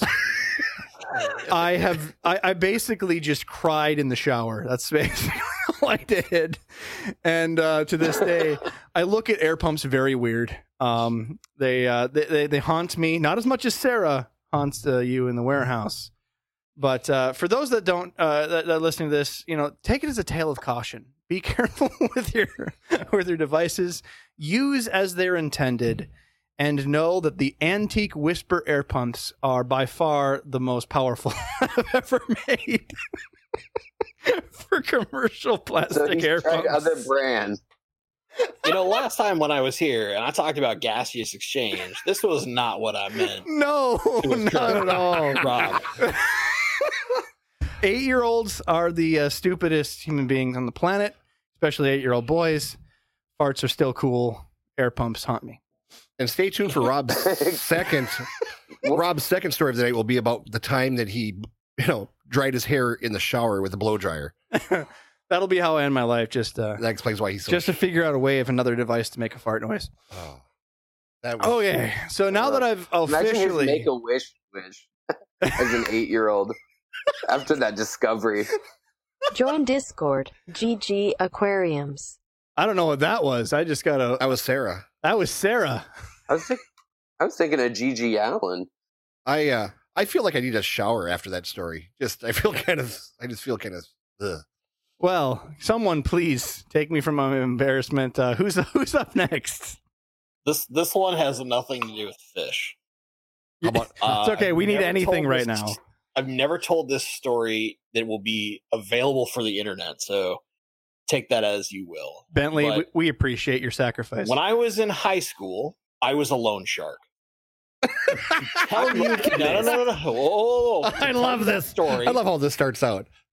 I have to tell you one other story first. Okay, Okay, please. so it's kind of it leads into why.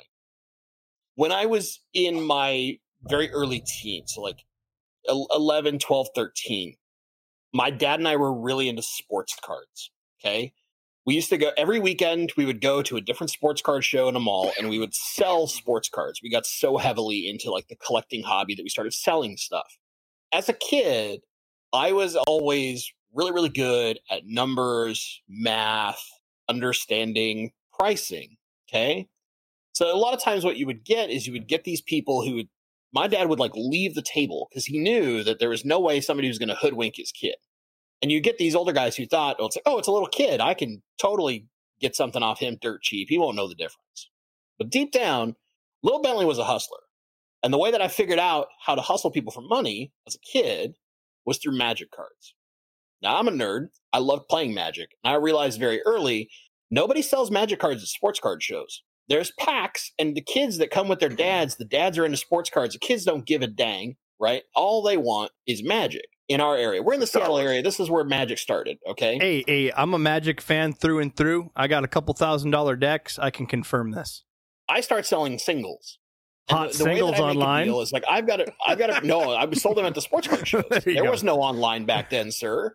This is 1993, 1994, 1995. At the birth of Magic, where it belongs.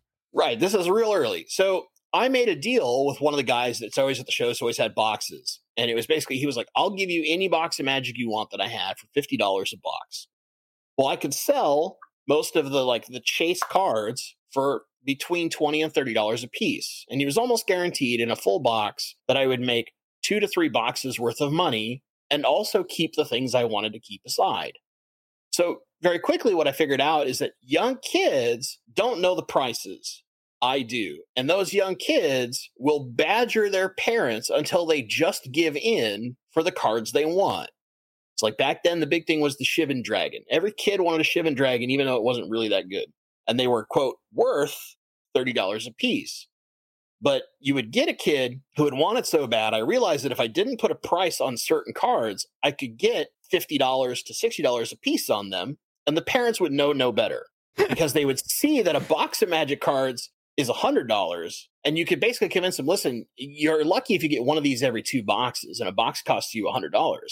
So you're looking at $200 to buy to get the one card your kid wants, or you just pay me $60 and you get the card. Yeah, fast forward to 26 years into Magic the Gathering, and now you have an app that tells you the price. There was none of that back then.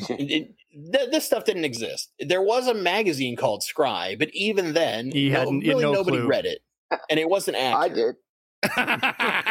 Man, I am with the right crowd tonight. No, you're not.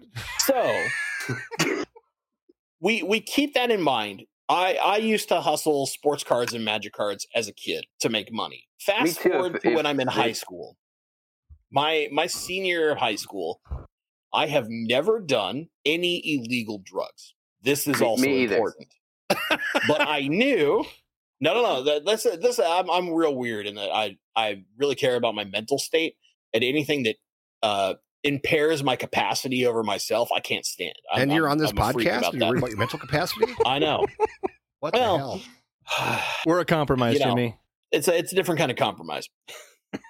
So How about now? in doing this, I was kind of that person. I wasn't in any given single social group. So I knew over time every drug dealer at my school. And I was that person who was well known as I owned my own little DJ business while I was in high school.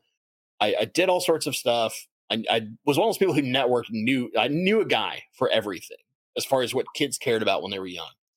And I realized really quickly that most of the people at my high school never had money for lunch because they spent it on fucking pot. Very quickly, I realized I can profit off these idiots by loaning them money. Ding. And I'm a bad person for selling a cancer kid. Fast forward about a month into me figuring this out, and I have one guy who had borrowed $20, and my deal was, if you pay me back within 2 days, there's no interest. After that, for every day you miss, the amount of money you owe me doubles. Or a kneecap. Wow. Or a kneecap. I was real Kneecap's brutal. cheaper. No, he doesn't do a kneecap. All right, Bentley has But, ways of Jack Dempseying you to talk. Oh, no. So let's get into how this let's tell the meat of the story. And I did this through my entire senior year without a single administrator or teacher being the wiser.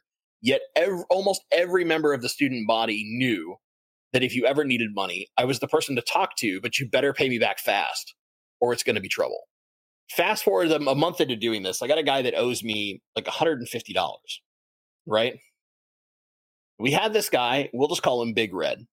He's 6'4", 360 pounds of solid muscle that's at my school. This guy had become my enforcer. And basically, Hire it done. you think, no, we're not even done yet. Hold on. We're not.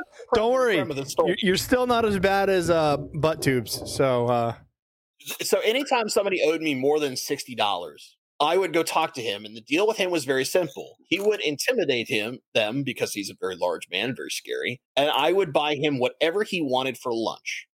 And what was noteworthy is that in our particular high school, you couldn't go off campus for lunch, with rare exceptions. Oh, sweet deal. I had an off-campus pass, so I could leave campus to get lunch. Less sweet. That guy loved him some Pizza Hut. And there was a Pizza Hut like 4 blocks away from the school. And it was very much a deal like the first time I remember negotiating with him, he's like, so I can have anything I want for lunch. Like, that's right. It's like, so if I want a large pepperoni pizza and a thing of breadsticks and a soda from Pizza Hut, I was like, done. It's like, I'll go get you your money. So Can we call you the send- Pizza Mafia? Is that what this is? I send Big Red after this one guy who owes me like $150. And he's a horrible stoner, and I know it. He doesn't have the money. We're not going to actually hurt the guy, right? But it's just very much like all right, you got a week. If you can't pay it in a week, we're going to have some issues, right? Very, very faux mob boss kind of stuff. So Big Red comes back to me and goes, hey, man, I can't get it. I go, you know what? Don't worry about it. I'll still buy you lunch. Buy him lunch. While I'm out driving to go get lunch, I call every single drug dealer that deals at our school. No. All these guys know me because they know when their people don't have money, they can send them to me and they'll get a loan. Right. So I guarantee them income. It's called networking. Even though I don't deal. Right? Exactly. Networking. So I call them all. And I remember the first guy I called, he was a good buddy of mine. We used to play D&D together. This is how we knew each other. Right? This is how I slowly started to learn who all the drug dealers were. Is like back in middle school, when we were like 13 or 14, we played D&D together. This is how I network. I network in the weirdest ways. So I call him, I'm like, yo, we'll call him Joe. Okay? Joe, here's what's going on. Definitely not the guy's name. Owes me a lot of money. I know he's been buying from you. Blacklisted. Don't sell to him at all until he pays me back. He's like, dude, that's one of my best customers. He buys from me. I go, if you keep selling to him, I will not loan to any single person who buys to you ever again. He's like, are you serious? You're going to treat me like, I go, yes. That's exactly it. You gonna get it. It's like, okay, you got it. How long do you think it's going to be? And then I was basically like, when he pays me back, I'll tell you. I call everybody. I blacklist this guy from every person who deals drugs and get them to push it up further. No. So I remember this guy can't go through 6 different high schools worth of local high school dealers and get anything. I'll let you. This Alex, was go the ahead. LARPing drought. This was the LARPing drought of 2003, I think. What was the guy's name? Alex? Was it Alex? Because I graduated before then. It was Alex, wasn't it? Whoa, wait. So this basically got all the way back into Heisenberg. It went back to Columbia. This person comes by a day later, and his parents are pretty wealthy. I want to put this out there. This guy comes from a wealthy family. I lived in a relatively wealthy area. I was the poor kid on the street where I grew up. This comes back to me and goes, so how much do I owe you? Like, $250. well, yesterday it was 150. Doubles every day. You owe me 300 today. He goes, if I can get you 300 tomorrow, is that okay? Just give me the one day. I can figure it out with my parents and get you paid. I went 300 tomorrow, cash. No credit cards. Otherwise, you know what's going to happen. He goes, I called 10 different people. No one will sell to me. And I go, I know. Because I called them. Oh, man. And they know that no matter how much money you spend, because mommy and daddy give you money all the time, I bring in more money than you do.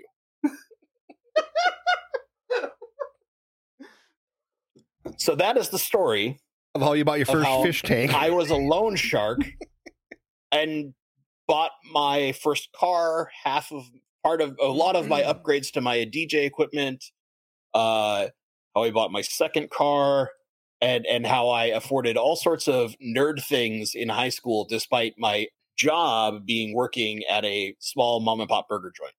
That's perfect. I mean, that's basically Jimmy's upbringing, except it's, insert cash for Lefse. You know what I mean? Oh man, just the sheer like I want to know what's going through your mind. Like as a kid, you're like, and then the light bulb goes off. You're like the genius mobster. Kudos to you, man. Kudos Just to you. deep down, I love money. Who doesn't? But that's genius on Nowadays, top I have of a it. lot more morals than I did as a high school child. Well, you got a job, and yeah. I mean, So let's go back to that first question about how to make money selling angelfish. Screw that. Go down to your local high school. you loan people angelfish. Become your local high school loan shark. And then the moment that they don't pay you back for them, you just Send tell Big every pet store owner, be like, hey, I loan you a lot of money so kids can get fish tanks. Alex, you got one for us? Or is that was the other one your second story? Whatever you want it to be. Anything you want. All you? I want you to borrow money from Bentley. Oh. I apparently wasn't as smart as Bentley because I just went straight to dealing the drugs at like 15. It's like weird. You got a call and like, oh, Bentley said so. Okay. Yeah, actually, we did like. I mean, I'm a little younger, but we grew up in the same 100-mile radius as one another, around the same city. There you go. That's why you guys don't have Lefsa. I literally though I used to. I mean, now that it's legal, might as well be everywhere. Yeah, I sold a bunch of pot to get like one of the things that motivated me selling pot when I was a teenager was because the purple metallic snakeskin delta tail guppy was a new thing that you could get on eBay from Thailand. And I literally like had someone basically I remember it was the same price as an ounce is what I paid for this stupid guppy. Lasted about as And I long lost too, didn't all it? Clout. Yeah, lost all clout amongst drug dealing friends. They're like, you should have gotten a piranha, bro. But clearly I should have gotten a Jack Dempsey. Clearly. Clearly. Too good. Yeah. Okay, so the next story, it's not a very long one. That's okay. We're wrapping up. When I started on the YouTubes, I only had a few tanks because my wife and I live in an apartment, and I had just moved in with her maybe, I don't know, a year earlier or something. But it wasn't like we thought, okay, we're going to get a different place together soon kind of thing. So I was like, I'm not about to start collecting 40-gallon breeders in here or whatever. So I had like a 20 and a 10 and another 10 or something like that, I think. Maybe a little aquascape cube too. But two of the tanks, one had, if you guys know Lucas Bretz, it had a bunch of his shrimp in it. And I had a colony of, I think it was mostly red shrimp. Yeah, I think they were like his painted fire cherry reds that ended up winning Aquatic Experience, like best in show for American bred Neocaridina shrimp. And so he'd hooked me up with some, but they weren't cheap. We weren't like good friends or anything at the time. Like, this is how I found out about him. So I had been doing this series on shrimp, and it was the best on the channel, you know, Secret History Living in Your Aquarium. That's an easy one for people to remember and type all the way out. So, you know, when I had something that finally gained ground, I was kind of like, sweet. So I realized people were digging on my shrimp stuff. Well, I had also done a video on peacock gudgeons and just done like a species profile. And the tanks were set up. So one was up here on kind of a rack, and the other was the shrimp tank on the floor, which is a dumb place for a tank, especially when you need to siphon it. But I had like realized, okay, I like brainstormed all these things that I could cover about shrimp, you know, the stages of life, how to grade shrimp, all these things. And I had all these baby shrimp in there. And I was pretty happy because it was the first time I picked shrimp back up in the hobby since they like came out in like 2004 or whatever, you know, when they were brand new and really novel, the Neocaridinas anyways. I go to bed, wake up next morning, and I look in the shrimp tank, and there's just dead shrimp everywhere. I can't even find a live shrimp. And I was like, what happened? And I go looking up in the other tank. No fish in the tank. And I was just like, what happened? And I'm looking around. Finally, I have to clean out the whole shrimp tank anyways, because I thought maybe I could fish out a couple live ones. And I did. I found like, I don't know, 6 live ones or something. But I found in that tank a male and a female peacock gudgeon that had been in the tank up and diagonal from it. So they both made a leap of faith down into my cherry shrimp tank, like a good 2 or 3 feet, distance between the height and the over a foot. And they managed to both get in there. So they either chased each other out of the tank and into there, or they both were like, oh, we're going to ruin Alex's life. And then they just jumped. And they clearly didn't swallow the shrimp. They just chewed them. They just chewed them and then hid under a rock. And I don't know. But the crazy ironic part, and you can go back and watch these videos I cover. I think I made some melodramatic title like Thunderdome. Gudgeon cherry shrimp gudgeon slaughter fest or something. Slaughter fest. The weirdest part is, so I take out the peacock gudgeons, throw them back in the tank, and I'm ready to just put them in the disposal. I'm so pissed off. The flushable because tank. Shrimp. Yeah, shrimp are not cheap. And they basically, in 2004, they didn't even have a lot of neocardinia colors for people that are really understanding this. The getting shrimp at that time was unheard of, and you had to call in favors for people. I mean, crystals didn't even hit the scene until 2011 and further. Yeah, all the way back then, that was I think it was red, and then blue and orange came next, I think. But in any case, this was later than that. But they weren't cheap. These were Lucas Brett's LRB Aquatics that, he had some standing in the community. So this must be 2014 because this was your YouTube channel, which is still prevalent. Yeah. The shrimp thing was emerging then. So it's still just as impactful. Oh, no. I was just saying 2004 is when the last time I had kept shrimp before this. Gotcha. And that's when they were brand new, I think, as a common. I'm up to date. As a common thing. Okay. And so I put the gudgeons back in the tank, whatever. They're lame. No one cares about them. No one wants to see the gudgeon videos. And, I still actually do like peacock gudgeons, and I have a couple. But I put other fish back in there. And then I call Lucas, and I'm all like, hey, man, can I order the same thing I ordered a month ago and just get another colony going? And told him the story, and he's like, that was dumb. You should have put a lid on your your tanks, And I was like, I know. And everyone had the same thing, duh, that happened. I still feel like I'm justified in assuming that a fish is not going to leap 3 feet down and 1 foot over to eat all your shrimp. But I might be wrong. I mean, clearly that happened.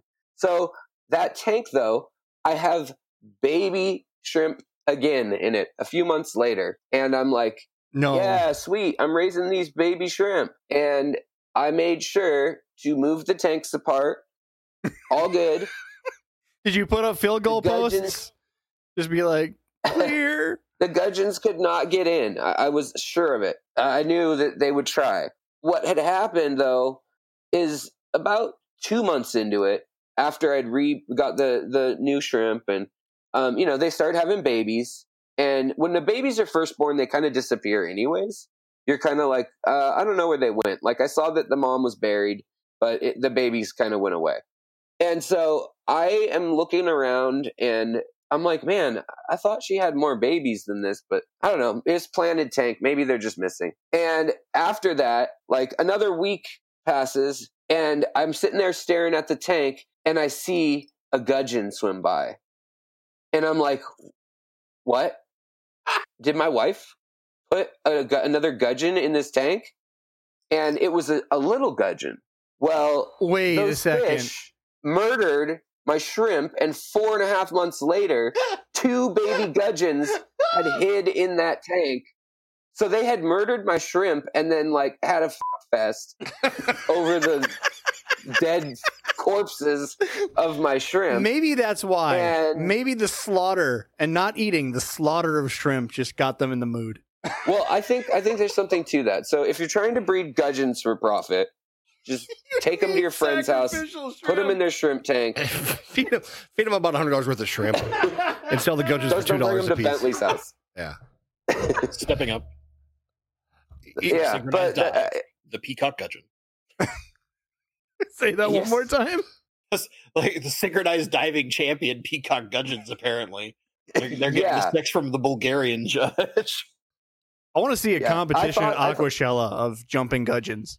Well, it's kind of, I mean, like, I thought that was like, what are the chances? Like, because I thought, most of my fish don't grow very quickly, but apparently peacock gudgeons, most of the fry must have died, and it was a well-planted tank. So I guess they just, they grew to the size where they could eat baby shrimp quickly within a couple months. But I don't know what all they were eating until then. But that was weird. And the last little thing I had to say, because feeding fish, or I mean, jumping fish are on my mind, is that same store with the cancer kid. We used to have that Oscar for a while.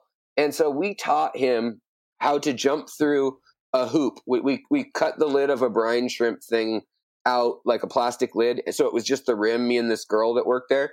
And we would teach it to jump through in the tank out of the water for a treat, for blackworms or whatever. And you could get it to jump on command without giving it a treat first after a while. So you can teach your fish how to do this. But I didn't really think about it. And we would then taught it how to jump down, because he used to have 2 aquascape cubes. And so the girl's idea was, let's see if it can jump through the hoop over the edge down into the other tank.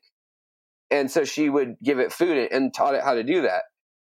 And then we sold it to that kid. But I was just thinking, man, I wonder if we taught that fish how to just jump out of the tank too. Well, I think I sold that. You need to have a new YouTube series. Like, you guys want to hit some subscribers, like, for sure. Like, do a YouTube series, like a 4-part series of how to teach your fish to jump through hoops for shrimp or fun. I mean, either or. And people were angry with Barnum and Bailey Circus. Be mad at Alex, for gosh sakes. Yeah. That's I pretty only great. cattle prod my fish occasionally. Occasionally, yes. Occasionally. It's easy because you just put it in the tank real lightly, and you get them all. You'll never miss. You got another story for us there, Adam? If not, we can go to Jimmy. Well, the one thing I can talk about the time I got something else super dangerous and deadly in my store. All right, hit us quickly. What's her name? Okay, I told you guys the last time about how I had the Arizona bark scorpions. A little bit, but refresh. Yeah, refresh everybody. So I took these Arizona bark scorpions from this lady at my store, and I traded her for like a leopard gecko or something, because she was going to give them to the kids at the trailer park or in the neighborhood. And they're not something that you want little kids to have. So I just did the nice thing and took them in. Well, I had gotten a phone call from a lady that knew my store. She was coming back home. She was from Vegas. And she goes, let's talk about the bark scorpion. Why are those such a problem? well, they sting. And they're communal scorpion. They're actually kind of cool. I'm going to get some again. What? There's communal scorpions? Yes. Oh, God. I'm haunted. Not as haunted as I was when he stuck that tube up your butt. Hey, Sarah's going to come haunt you tonight. But anyway. With that tube. All right. So they sting you. They're venomous. Rob's butt used to have tubes in it. Keep going. They're not really, I would consider them mildly dangerous to children because there's no anti-venom in northern Minnesota. And I don't know how dangerous they could or couldn't be. So I just decided they glowed under the dark under a UV light. They glowed a pretty dark green. So I'm like, yeah, they're pretty dangerous. They had small little pinchers. I took them in. So this lady comes in, or she calls me. She's like, I'm a couple hours away from your store. There was a scorpion crawling on my daughter in the car. And I'm just wondering if you could take it because we don't want it. I'm like, yeah, sure. Where were you guys at? And she's like, oh, we were near Arizona, Nevada. And I'm like, okay. I figured it was another Arizona bark. No biggie. She brings this scorpion to me. And the scorpion is big. And it's the sandy brown color. But it's got right below the stinger, it's got a bright, like neon black. Like it's a dark black, but it's like a weird color black segment. And I'm like, well, that doesn't look like a Arizona bark. And I'm like, it was like closing time. So I'm like, I'm not going to worry about it. So I dump it in with the Arizona barks. I figure it's fine. It'll be all right. So I'm just trying to think in my head, what the hell's going on with this scorpion? And I talked to the lady and she was going to come back, in a day or two. So I come back the next day. I come in early and I look in my Arizona bark tank that's behind the counter so nobody can get the things. My Arizona barks are in a circle, like, the old wagon wheel thing, like the old, Western wagons. Sure.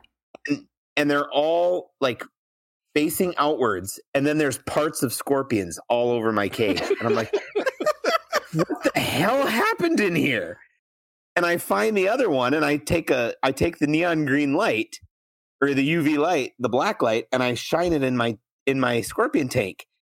And then the new scorpion shows up, and that thing made the other ones look dull. Like, it is the brightest neon green that I have ever seen. Like, this thing is just dangerous as hell by looking at it. So I'm sending pictures to my friends and a couple of vendors, and I finally hear back from I'm like, what the hell is this thing? Because I don't even know what it was. And I messed with it. I took an adult cricket and I poked at it with the cricket. So it stung the cricket, and the cricket just literally twitched and died. And I'm like, well, that ain't good.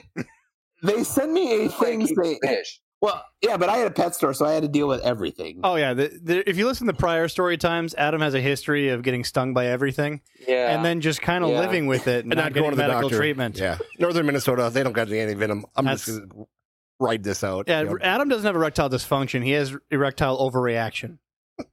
Sounds like he has a reptile and insect dysfunction. Yes, he does. He does have a reptile dysfunction. So I finally get a phone call from one of my vendors, and it's one of my reptile vendors on the West Coast. And he goes, dude, what the hell where did you get that? I'm like, I don't know. Some lady brought it in. I don't know much about it. She brought it in. I was going to close. I threw it in with the Arizona bark scorpions. It ate a bunch of them. I'm guessing it's hungry. Can you tell me what the hell it is? He goes, I'm pretty sure that's a deathstalker scorpion.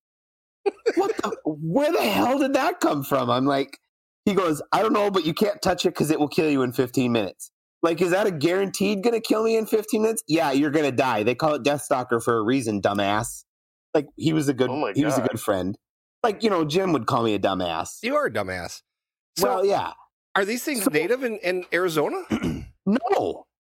The lady comes back a couple days later, and I'm like, this thing, how did you get this? And she goes, well, we were visiting friends in Vegas, and the husband just came back from Iraq. Put his duffel bag near our luggage, and then we loaded up our luggage after we said our goodbyes, and everything, because it's a Minnesota goodbye, so it's like 4 hours later. And they loaded it in the car. Well, the daughter said icky, and this scorpion was crawling up her leg. Brushed it off her leg, and the mom caught it because they had the AC going, so it wasn't going very fast. The mom caught it in a cup and then brought it to me in like a McDonald's cup. And I'm like, you're very lucky, because I was told by a vendor that this is a Deathstalker scorpion, and if she'd have been stung, she'd have been dead, because there's no there's nothing. You're just pretty much SOL. So I had to move the Deathstalker. For a quick look, that's a venomous scorpion. Yes. Yeah. Wow. And then the cops came, and there's a couple variations of going even further. Like, there's the yellow ones. Apparently, the black ones are the worst. Like, the yellow ones, they say, aren't particularly lethal unless you're elderly, a child, or have some sort of like heart condition. But the blacker ones are the ones that have the real problem. They're from Israel. Well, that's what I couldn't figure out, is how the hell it got to Iraq from Israel, but I don't ask questions. There even That's not a long walk. There's a legality clause on these. They're illegal and highly regulated on most countries. Laws prohibiting even keeping them in general. Only certain zoos with licenses can have them for educational purposes. I can buy one for $15 tomorrow. I'm assuming there's a few different kinds. Yeah. I want to talk about the elephant in the room that nobody's asked about yet, and I know it's on everybody's mind. So when you shine the black light in your tank with the Deathstalker and the other ones, did all the little pieces of the other ones just kind of glow too? So it was like really pretty? They did. So it was kind of like looking into a starry night down in your tank? I was going to ask why he had Pretty stains all over his face, and, with the glow light, but never mind. But no, so that was the Deathstalker, and then, I got in an argument with the police department, and they wanted me to kill it, and I didn't want to. And yeah, the cop got mad because there was an ordinance in Grand Rapids saying no exotics, so they tried to get me to get rid of all like my reptiles. And I'm like, look, if it wasn't for me, you guys would have this type of shit running around. And I showed her the Deathstalker and then the bark scorpions, and she got pissy with me, and I said, fine, I won't take cats in anymore, or kittens. So I just made sure all the kittens went to her. And after about 2 days, they decided that they were going to let me keep whatever I wanted within reason. No lions, tigers, and bears. Oh my! Well, it was just stupid. I mean, I was there. I helped out. I took care of stuff for them. I made sure it was stuff that they didn't have to deal with, and they didn't even realize it was going on until because I would take it. Now, didn't you go a couple of times for the police department and capture snakes? If I remember right. Yeah, I had to catch a couple. Then I got called to Where do you live again? I lived in northern Minnesota, in Grand Rapids. Oh, okay, like Duluth. Oh, okay. Yeah, I lived about an hour and a half. What is it? From Duluth, north of Duluth. Way up there. Now, yeah, way up. Oh, there. you betcha. I had gotten a phone call from the Duluth Police Department at one time because some guy had a cobra loose in his apartment complex, and then Sherry yelled at me because I was going to go get it, and then they had some guys from the cities drive up to go catch it. But yeah, I mean, I was the one that would deal with this stuff because nobody else would, and so the cop just kind of pissed me off. I did kill it eventually because it just got too dangerous because the kids all knew that it was in the store. So if I was helping customers, they'd try to sneak behind the counter to look at it. And I'm like, nah, done. I'm just glad you didn't take the same, precautions like you did with the lionfish or any of the other stuff, Or you called me and your doctor. I did it in a tank for a few months. Like I'd feed it and stuff. It was fun to have. You're a sick human being. Let's just feed it more scorpions because Thunderdome. Scorpions are expensive. That's it. This podcast is now Storytime 3, the Thunderdome. Thunderdome. That's what it is. I got a quick thing for Bentley real quick, and I don't know if Bentley's heard this or not. Earlier, you're talking about sports cards. You're talking about magic cards. And Rob does have a huge collection of magic cards, which I make a lot of fun of. I make a lot of money. And so, Bentley, if you need some, let me know, because a lot of times Rob's isn't home, and I can just steal them. But did you happen to see? He's got a cheap one called Black Lotus. There we go. That one. No. I have the Underground Sea. There you go. Wow. I don't even know where to start looking. This has happened last week, and I don't know if you caught it. We all know who Rob Kardashian is. And Rob Kardashian. Whoa. You got to remember that our listeners are mixed. Some of them are your age. Some of them are my age. And who does not know about the Kardashians? I don't think people know about Dad Kardashian, which is the guy that helped get O.J. Simpson off. Yeah, there's lawyer Kardashian that saved OJ. Right. They're best friends. Right. So do continue. Now this is Rob, the son. And we all know the Kardashians have a little bit of money. A little bit. Just a little bit of money. Here's what the SOB hit last week. Rob Kardashian hit the football card equivalent of the lottery this week, pulling an insanely rare Tom Brady card that could be worth about $250,000. Here's the deal. Rob is a massive sports card collector who's been buying boxes of rare cards from his pals over at the Bullpen Card Shop in Los Angeles. About 3 o'clock in the morning on Tuesday morning, Rob was feeling the urge to buy a case of 2020 Panini Mosaic Choice Hobby Cards, which comes with 20 boxes of cards. No word how much Rob paid for the case, but they usually run around about $10,000. It ain't exactly a cheap hobby anymore. What? So this is like at 2, 3 o'clock in the morning, Rob calls up his card buddy at the shop. You just get that urge. You need to crack some cardboard crack, y'all. Yeah. And so Rob couldn't personally make it to the store, which I'm assuming because he's too drunk or too high. So he gave the green light to the guys at the Bullpen to open it on his behalf and even allowed him to stream it on IG Live. And he hit some big cards. There were some cool too rich. Yeah. He got about 4 or 5 cards, but the biggest one was the Tom Brady card. So they'll figure he's probably going to gain about $300,000 to $400,000 from this one box of cards. We're in the wrong business. I know. I'm just so mad. Well, now that you got us craving cardboard crack, you got a story? Do I have a story? I do have a cute little story, which involves the same spot when I went to this little town of Frazee. And so now that you've been making out with Sarah the ghost. Yeah, this is a couple of months later now. I'm still at the same old place where it used to be the funeral home. But now I don't go there at night. I go there in the afternoon. I'm out of there by 6 o'clock at night. I'm just not going to be there during evening hours. So I'd gone over to Brainerd, Minnesota. There was an older gentleman named Joe who I would buy angelfish from. And he would have, he sold a lot of black angelfish to me. So I went over to Brainerd, which is about 90 miles away. I came home. I had 350 angelfish in one bag with about 8 gallons of water in there. when I came home, I took it out of the back of my minivan. Now you have to realize this is an hour and a half drive home, and I've got plenty of tanks ready for these fish. And when I picked up the box, the bottom of the box broke. The bag hit the ground, and in front of the funeral home, the bag fell out, and all the fish went floating down the street because it was downhill. And so I had all those hundreds of angelfish, going down the gutter through the rocks and the glass and the garbage and stuff. And so I'm out there just in panic mode I had to go get a bucket of water, and I'm just grabbing the nets and fingers, and I'm throwing these fish in as fast as I can as we're going down the stream. And anyway, little do I know is that they took my picture. The city newspaper was just down the street. And the headlines were, local man brings minnow races back to Frazee. I gotta get a copy of this. This is the Frazee paper? Yes. Oh, You're I lucky gotta that it find a wasn't picture. local man introduces goldfish into lake or Right? something. Yeah. Something horrible. Minnow racing into. Minnow racing. They and used to they're have minnow taking racing pictures. apparently years ago. That's actually still a big They thing do in a couple of towns bars around here. us. Yeah. So yeah, I got a lot of crap about that, but that's then I moved out of that town. For those that are listening, I want you to do us a favor. Frazee, Minnesota, they have a local paper. Find that, put the picture on, email it to us. Whoever can find that first, I will give a T-shirt to, Aquarium Guys T-shirt. And this was probably about 15 years ago. Done. All right, there I said it here live. Maybe someone live on Discord will already do it. Who knows? But we'll look out for that T-shirt. So, who won the race?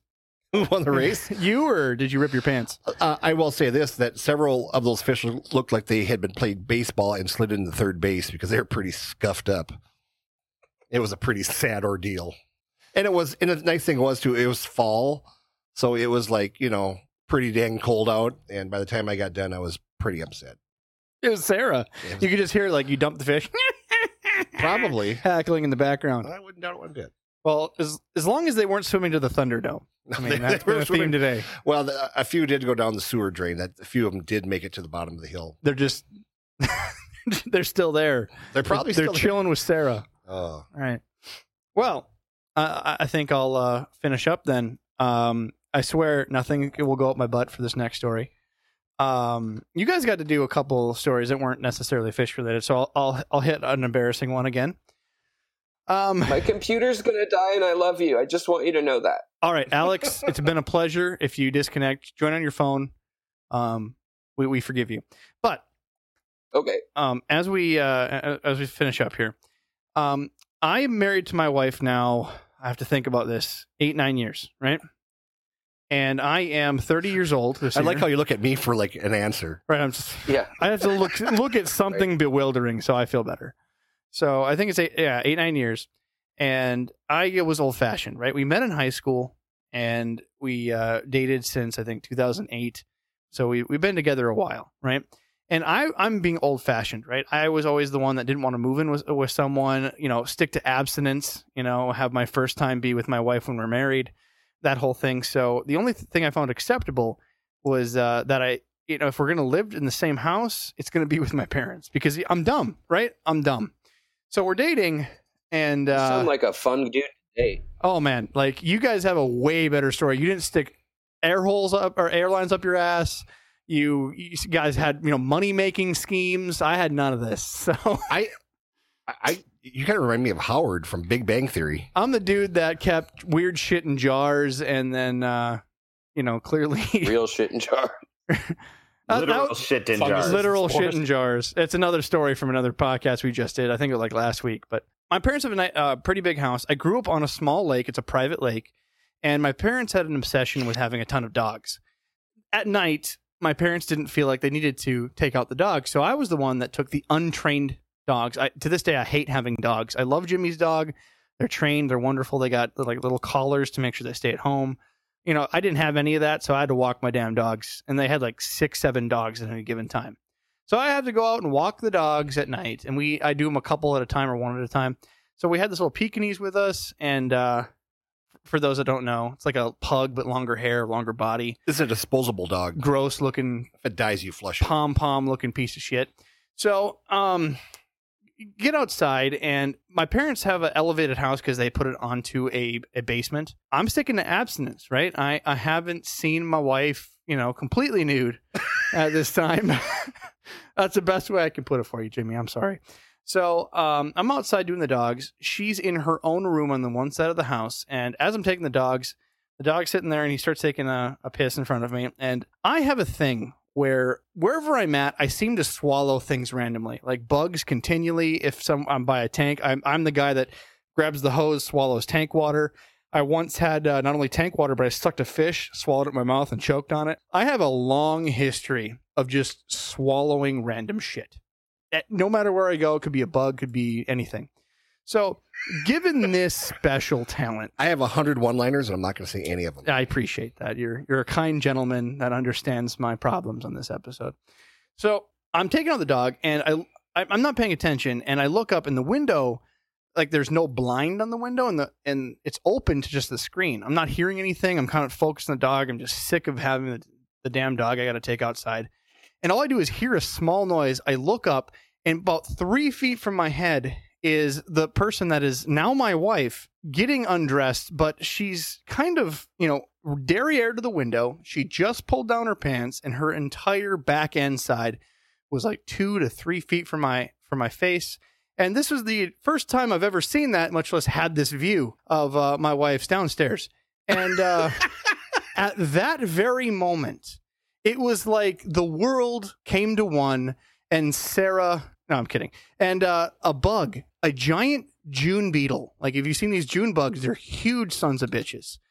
Flies into my mouth as I'm going, and just grabs that diddler on the back of your throat and holds on for dear life.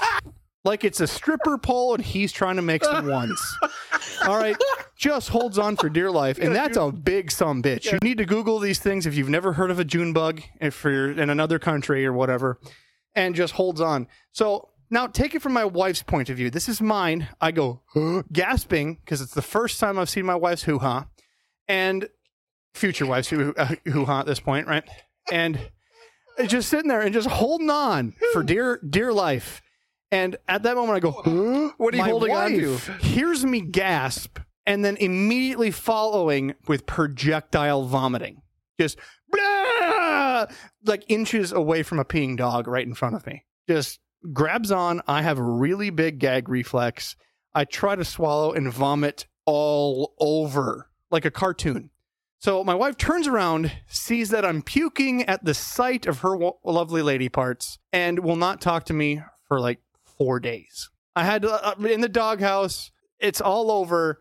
Fluke you, June bugs. That was like the most demeaning part of my life, even past the airline tubing in my butt. That is so disturbing in so many ways. Right. So that was the wonderful moment I was trying to save for my wedding day, and it was so much worse than I would have ever imagined. You do know that you've said this on a podcast, and I'm going to make sure that your wife knows about this. Oh, I'm going to tell her when I leave. No. She's up. Thanks, Jim. I'm going to find her. Yeah, I don't know who I'm more. Airline up the derriere. Airline up the derriere. Swallow Slightly, just enough to make a fart noise. We've talked about First time I see ladies' stuff, vomit. Yeah, First time I see specifically my wife's. But then brags that he has an incredible gag reflex. I do. He really held back. I'm easily grossed out. You said something before, Bentley. It wasn't coming in. Oh, it's just like we're going down the series of things here. We've got airline tubing up derriere, swallow nearly anything, throw up the first time we see the lady bits. Are we sure that the wife is not a cover story? Yeah, Oh, I guarantee you she is. There's other stories to go along with it. I'm going to go upstairs, make sure she has lady parts. I apologize in advance, but I'm doing it. So the moral of the story is don't go outside when there's June bugs. Don't use air blind pumps except for their intended use. And above all else, you don't put fish in for a Thunderdome. Don't borrow money from Bentley. Don't buy reptiles from Adam. Yeah, and get a power cord for your computer, Alex. So and ensure proper gaseous exchange Right. with your weather roach. with your weather locus. You know, between Bentley and Alex tonight, I think I should buy them each like an aquarium glass, top or something, because they seem to have problems with something. stuff. Something, or at least a trophy of making it through the battle of this podcast. Well, gentlemen, you have any other closing notes? I will take your shocked and horrible faces as a note of how well we did this podcast. So again, if you guys feel bad for me, want to buy Adam a new microphone, go to the Aquarium Guys podcast website, aquariumguys.com, and on the bottom you can send some financial stimulus our way to keep the lights on. We appreciate it. Also, support our sponsors. They support us. And thanks to Joe again for sponsoring the podcast. I think he left here a little bit ago, but thank goodness he didn't hear that last story. I'll give a free T-shirt for whoever finds the picture of Jimmy in the paper from years back. Frazee, Minnesota. Hunt it down. I'm free T-shirt. I'm going to go out and get some money and buy some soap. I just want to get rid of this funk that's hanging on me right now. I feel like I've been through a shit show. Just scrub it down. Just scrub it down. I feel like I was violated in so many ways. Before we go, don't forget to go to Bentley Pasco. Damn it. It's like Tabasco. Go to Bentley Pasco's YouTube channel right now. It is in the show notes. If you don't subscribe, I'm going to force, Jimmy to eat more June bugs. So also Secret History, Living in Your Aquarium. Go on that one as well. It's in there. Thank you, Alex. I know your battery died. Go like and subscribe. All right, guys. Until next week, maybe we'll be on the air. Fluke you, June Go bug. fluke yourself.